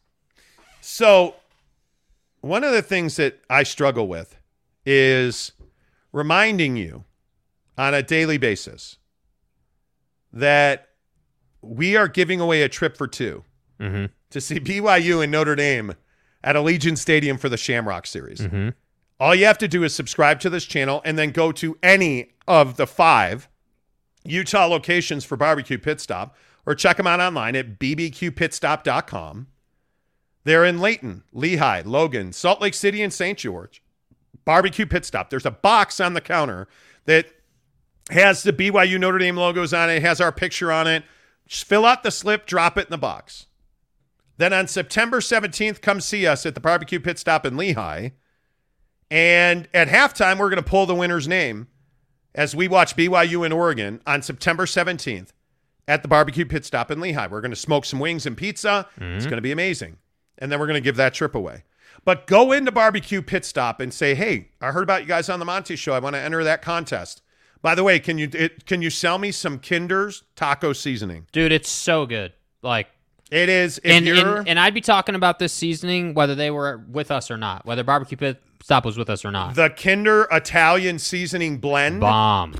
Dude, bomb. Go-to for chicken wings. Oh, man. But they have every sauce, every spice, every blend, every rub that you need. Go check them out. bbqpitstop.com.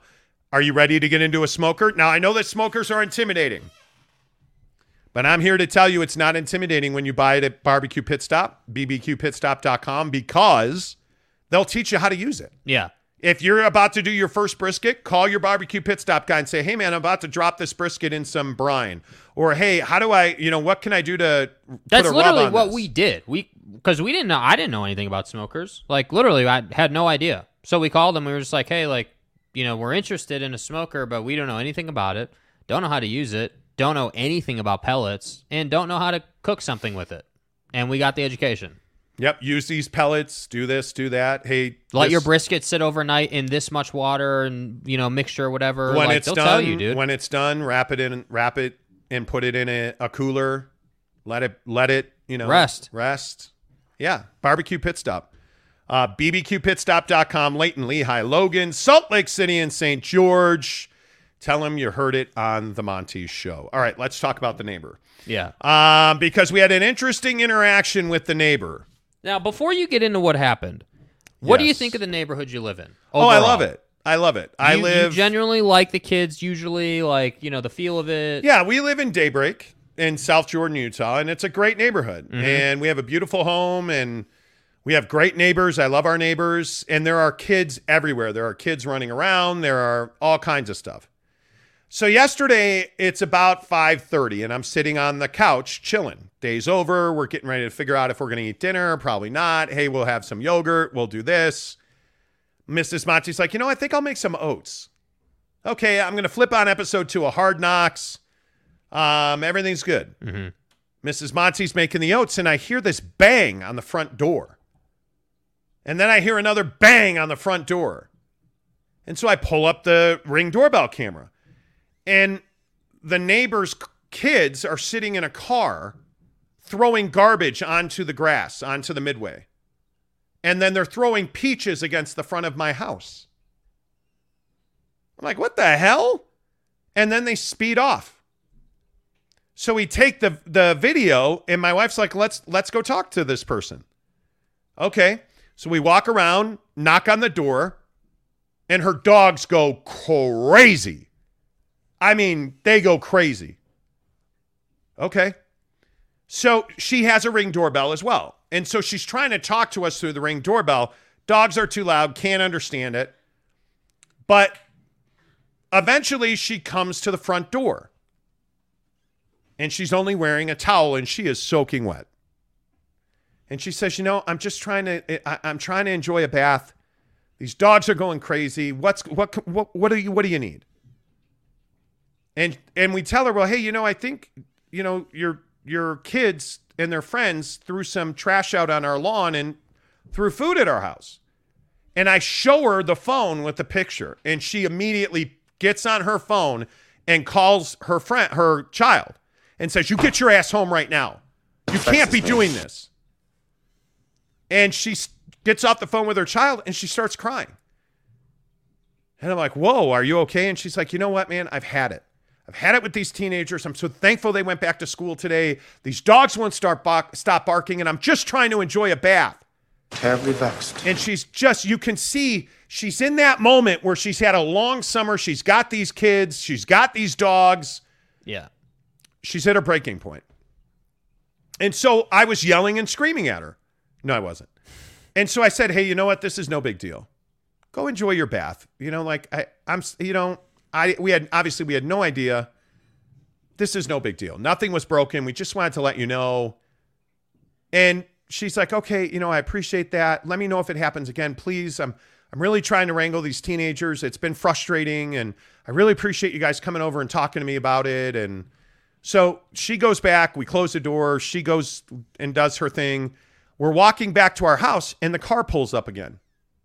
And so I just walked over to the car, and I said, hey, man, your mom is really upset. Like, we caught her when she was taking a bath and the dogs. And I was like, all I want you to do is pick this up.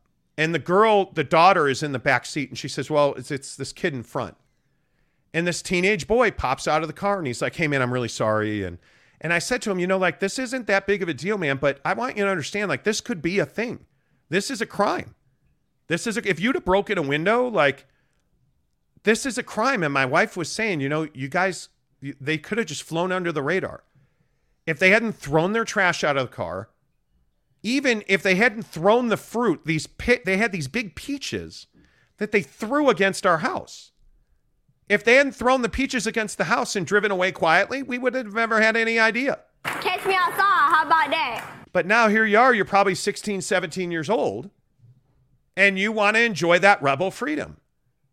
And it just goes to show you, I don't know how I could have handled that situation differently.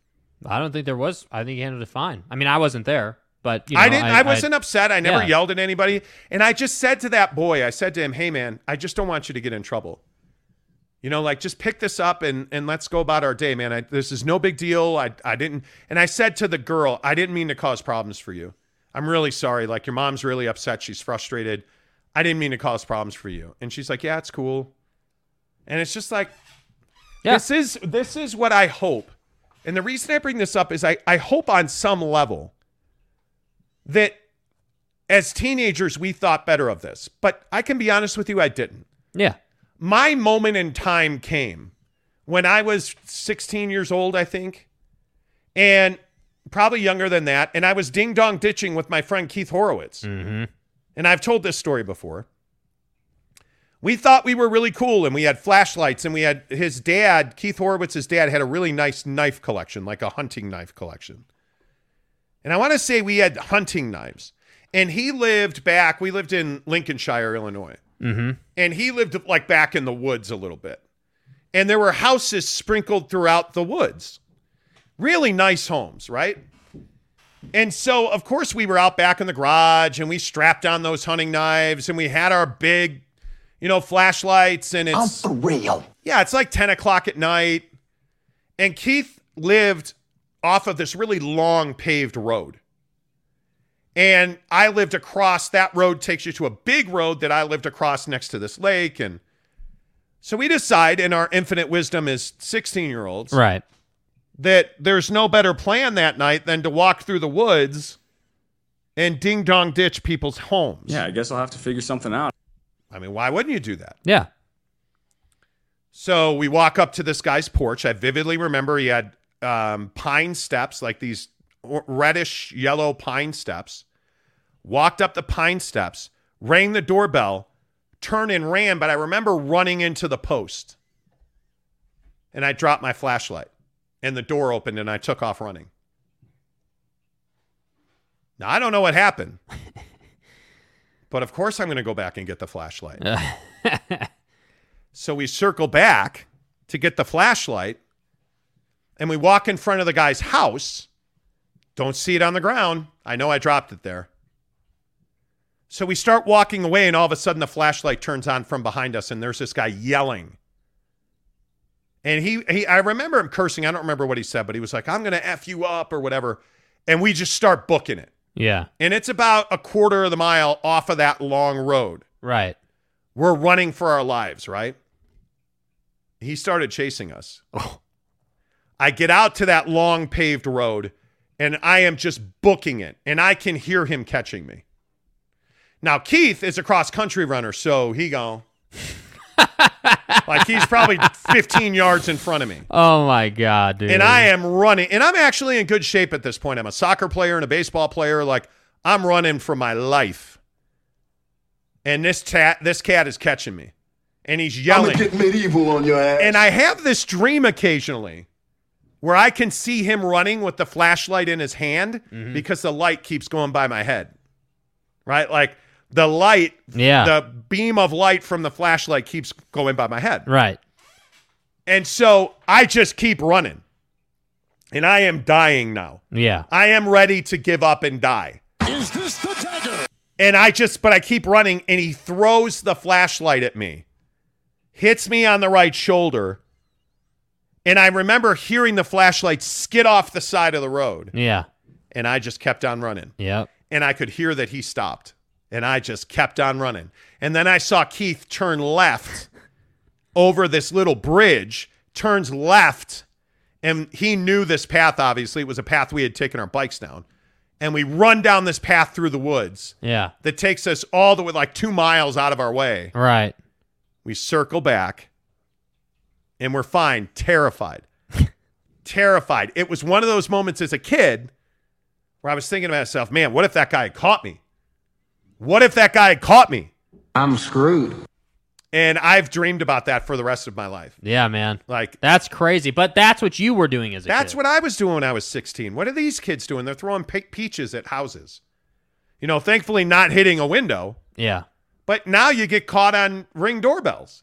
And we take phones and show your parents. Yeah. That's the problem. I just hope that we as parents, and you're a virgin and you have no sperm in your body, so you're never going to have kids. Right. But I hope we as parents, show what they do. Wow, how about this? Numra gives us $100 tip. Damn, bro. Wow. He says, hi, guys. Go Ravens. I love Ravens. Go Ravens. I'm going to be straight up, bro. On the right, your haircut is fire. Would that be you? I guess. I don't know. I want it. I'm going to the barber tomorrow and need instructions to give the guy. Could you turn your head a little bit so I can see the back of your neck? Thanks. The back of... No, you don't want to see the back of my neck man. now. Here's the instructions. So here's what happened today. What happened this morning? Okay, so this happens to me about once a month. I admit. This happens to me about once a month, legit. Because like I said earlier, I get up, my alarm intentionally goes off at 4:15, and then I get out of bed at 4:30. So today, I woke up at 3:45 and was like, great, I got about a half hour here. I'm going to close my eyes. Alarm's going to go off. I'll be good to go. So 3:45 turned into 4:52 real quick. And I usually come over here to do the show at 5 o'clock. That's usually my arrival time. And by the way, you're usually really well buttoned up. Yeah. Really well buttoned up. Yeah. Yeah, I'm usually prepared. That wasn't the case this morning. I swear to God, I woke up at 4:52 and went full freaking like Mission Impossible Code 10 abort status. I woke up and I was like, holy shit, it's 4:52. I have to leave in 3 minutes. And I'm laying in bed half asleep. So it's funny you bring up the haircut because I'm getting my haircut Friday. Tomorrow. Jesus, tomorrow's Friday already. Jay Taffa, our guy in downtown Daybreak. Jay Taffa in downtown Daybreak is the guy who cuts my hair. At Dave's Barbershop. The reason I love my hair to be short is so when things like that happen, I'm guaranteed not to have to do my hair and still 100% presentable. And the funny thing is, you usually show up looking like a dime, like you're in good shape. Got the right? J's on, we're good to go. We're good to go. I've got a planned out routine where I'm good to go. This guy has to be trolling you. It has to be. Has to right? be trolling you. So I'm gonna give you the benefit of the doubt that you're not trolling me, and I'm going to give you my barber instructions, okay? So what I get, and you will see it Monday on the show, because like I said, we're getting our haircut after the show tomorrow. On Monday, and here's the bots. Here we go. See what I tell you. So the instructions are skin fade all the way around, but you're really going to give this cat instructions? Yes. The key is the hard. He's not asking you for a real haircut. The key is the hard part. That's the key. You don't just want him to part your hair. You want him to take the buzzer. No, wait. Wrong. That's your mic. Wrong slide. You are not giving him instructions on how to get your hair cut. He don't asked. Give a damn. He paid me $100. He don't give a damn about your hair. He paid $100 for it, bro. I'm trying to be good. My guy, I appreciate the tip. What's everybody else say? M. Morris says, haha. Justin Salas says, LOL, I don't know if this is a joke or if he is real. It has to be a joke. My hair looks brutal today. It has to be a joke, but I don't know, dude. I think you handled it perfectly better than I would have. You did the long-term right thing. Too bad most people aren't this good. We can all do better, myself included. And then he says, ha ha ha ha ha, at no. Yeah. Right? Giggity says, this is not how I expected the neighbor story to unfold. Well done, Monty. Thank you. I want better fucking execution. Thank you. Let's see. San Diego State Aztecs 21 says, Kinder's Master Salt, the bomb diggity. Amen to that, bro. Kinder's is so good, dude. Giggity says, bro, Jake, what is wrong with your hair? It's not good. So like I was saying, the alarm just straight up didn't go off or whatever, and I woke up at 4:52, and I was like, oh my God. So I open the closet door, put the black tee on, the shorts, I get the Lunlow J's, and I'm like, I'm out this piece. That's it. Like, it was crazy. Absolutely crazy. Yeah, I got up right on time today. Like, everything was good. Everything was good. Brandon Avant says, love it. Yeah. M. Morris says, this has to be a friend trolling. It has to be, bro. It has to be. Fat Jesus says, that tip from Numra is from both of us, Fat Jesus says. Okay, good. Yeah, good. Rec 1 says, I'm sure he was trolling Monty. Has to be. Right? Has to be. But that's, I mean, give the guy credit, though. $100 to troll is pretty good. Numra says, what the heck? I actually want to know. Yeah. Okay. How are you getting $100 tip and hair advice requests on the worst hair day you've had in a year? Am I allowed to give dude the directions? Can I give the dude the directions real quick? The hard part. Yeah, tell him about the hard part. So just simply go to your barber and say, hey, dude, I want a skin fade and I want a hard part. That's what you need. Because then what you're going to get is this really nice fade, and then you get the line in your part. But what he does is he takes the clipper and he literally cuts a line into your hair. It's not just like combing it. Like, he cuts a line so you don't have hair there. Why will you not get a mohawk? Because, dude. What about a faux hawk? I'm not a child. I don't throw peaches and get mohawks. Come on. Hey, dude, if I had the hair to get a mohawk, I'd be getting a mohawk. Yeah. I'd be doing creative, fun stuff with my hair, but I'm old, I'm fat, I don't have hair. We have to represent us in other things that are coming. K. Nurin says, I cut my own hair. Man, I did that once too. Nope. My friend Dave had a Flowbee. And we did the whole, hey, let's get it. You've used a Flowbee. Yeah, in a Tupperware bowl, and we did a bowl cut. I shaved my head. I lived in Northbrook, Illinois, and maybe it was Mike Chereau. Listen, we're in a strange time. One of my friends in my Northbrook neighborhood had a Flowbee. It might have been Mike Chereau. Man, that poor kid, he ran right into a. We were playing tackle football. Mike Chereau, God, Cherozy, running down Longacre Lane in Northbrook. There's a fire hydrant. He's running a pass route and ran right smack into that fire hydrant. I'll drop that mother. He was out for like 4 to 6 weeks. It was unbelievably bad. Unbelievably bad. Numera says, I work 17-hour factory shifts for that money. I appreciate you, man. Thank you. Dude, no, but seriously. Thank you. That's one of the biggest, that's one of the biggest tips we've ever gotten on the show. So I really appreciate that. Yeah, I do appreciate that. Yeah. Let's see. Blessed T says 777, number of the goat of goats. Okay. Cool. I don't know what that means. How about... why are our comments not working right now? Fat Jesus says, I feel like Jake has been waiting his whole life to talk about his haircut. Well, you take pride in it. Yeah. Talking with Raphael podcast. On Barber Radio. Says, I go to ABD Barbershop to get my haircut. Cool. Nice, dude. Cool. Numerous says, show me the back of your neck, man, please. What? Like, what am I supposed to do here? Like, Look at that back of his hair. Like, what am I supposed to do, bro? Like, come on, dude. Like, look at the back of my hair, It is so fucking bad today. It is so bad today. Like what am I supposed to do, bro? Why today of all days? Yeah, I don't know. Why today I of have all no days? idea. Like, I don't understand it. Yeah. Why today of all days? Yeah, I don't know. Your worst hair day ever. Yeah, it is, hey. Why? But I'm telling you, but see, this is my point, though.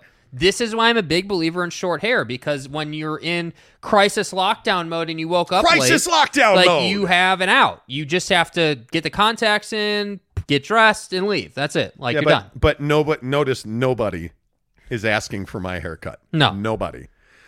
Steve Peterson says it sucks while it cuts. Yeah. Flowbee. It does. It's not hard to use. Fort Worth Poke 54. Fort Worth Poke 54. Right. I love your show. I'm an Oklahoma State alum fan and found you 6 weeks ago, and I watch every day. Well, thank you. Let's go. Appreciate it. Thanks, 5-4. Appreciate that, buddy. NY Jazz fan says, I was so looking to buy stuff from Barbecue Pit Stop. If you ask questions to them, they text you. Wow. How awesome is that? Great I did company. not know that. Great. Wow. That's awesome, dude. That's Seriously. really awesome. You've been messaging me this morning on Twitter. Send me that. DM me about that. Tell me what they did. I'd love to share that with them. Yeah, that's great. I would love to document that. Let's see. M. Morris says, act like a dragon. Now they want you to act like. Wait, well, how do I act like I don't know. This is the. And now the interpretive dance portion of the Monty Show, where Jake is going to act like an asshole, pretending to be a dragon. Like, what the? Got me. I don't even know what to do, dude. Rec1 said he did it. Oh my God. Yes, he did. Yeah. Giggity said, LMAO, damn, back of his head looks like a rat's nest. It does, dude. Because I'll shower in the morning, which I have this. I don't even know what the terminology is, the nomenclature, but I have colic? This. Yeah, colic that just tortures me consistently. Even when I have short hair, it stands up. It's terrible. So when I have long hair, it's brutal. Bro. It's absolutely brutal. Wow. MH5 says, dude, I was on Zoom calls yesterday wearing a hat. Bad hair, working from home after a new baby. No time for sleep means no time for hair. Do not feel bad for that bed hat. Yeah. Like, come on. I'm telling you. This is why. This is why. With all you due have respect. to go. With all due respect, you got to go to the barber, get your skin fade game on point, spend the $30 or whatever, and just give yourself the insurance policy. Raphael says that pillow hair, LOL. Yeah. It's all good. Yeah. That's all. Yes. It totally. We should all like take pictures at some point. Like my hair in the morning, dude. It's wild. Dude. Saturday morning gym hair is legit. Dude, Justin Salas says, dance monkey, dance monkey. I can't believe you did that. Yeah. I can't believe you did that. You know. Man, I don't know. M. Alvarez says, I live in Florida. I reached out to Barbecue Pit Stop via the chat so I could get entered in their drive-away drawing. Sick. Nice. Sick, dude. Appreciate you, man. Cody Strickland says, this show has just reached a new level, LOL. Yes, it has. It has. Yes. There is no doubt about that. There is no doubt about that. Well, hey, Yes. big show today. Appreciate all of you being here. Again, if you're just tuning in, please give us a thumbs up and a like. It really helps the channel grow. The biggest stories in sports this morning, obviously the Big Ten announcing their TV rights deal.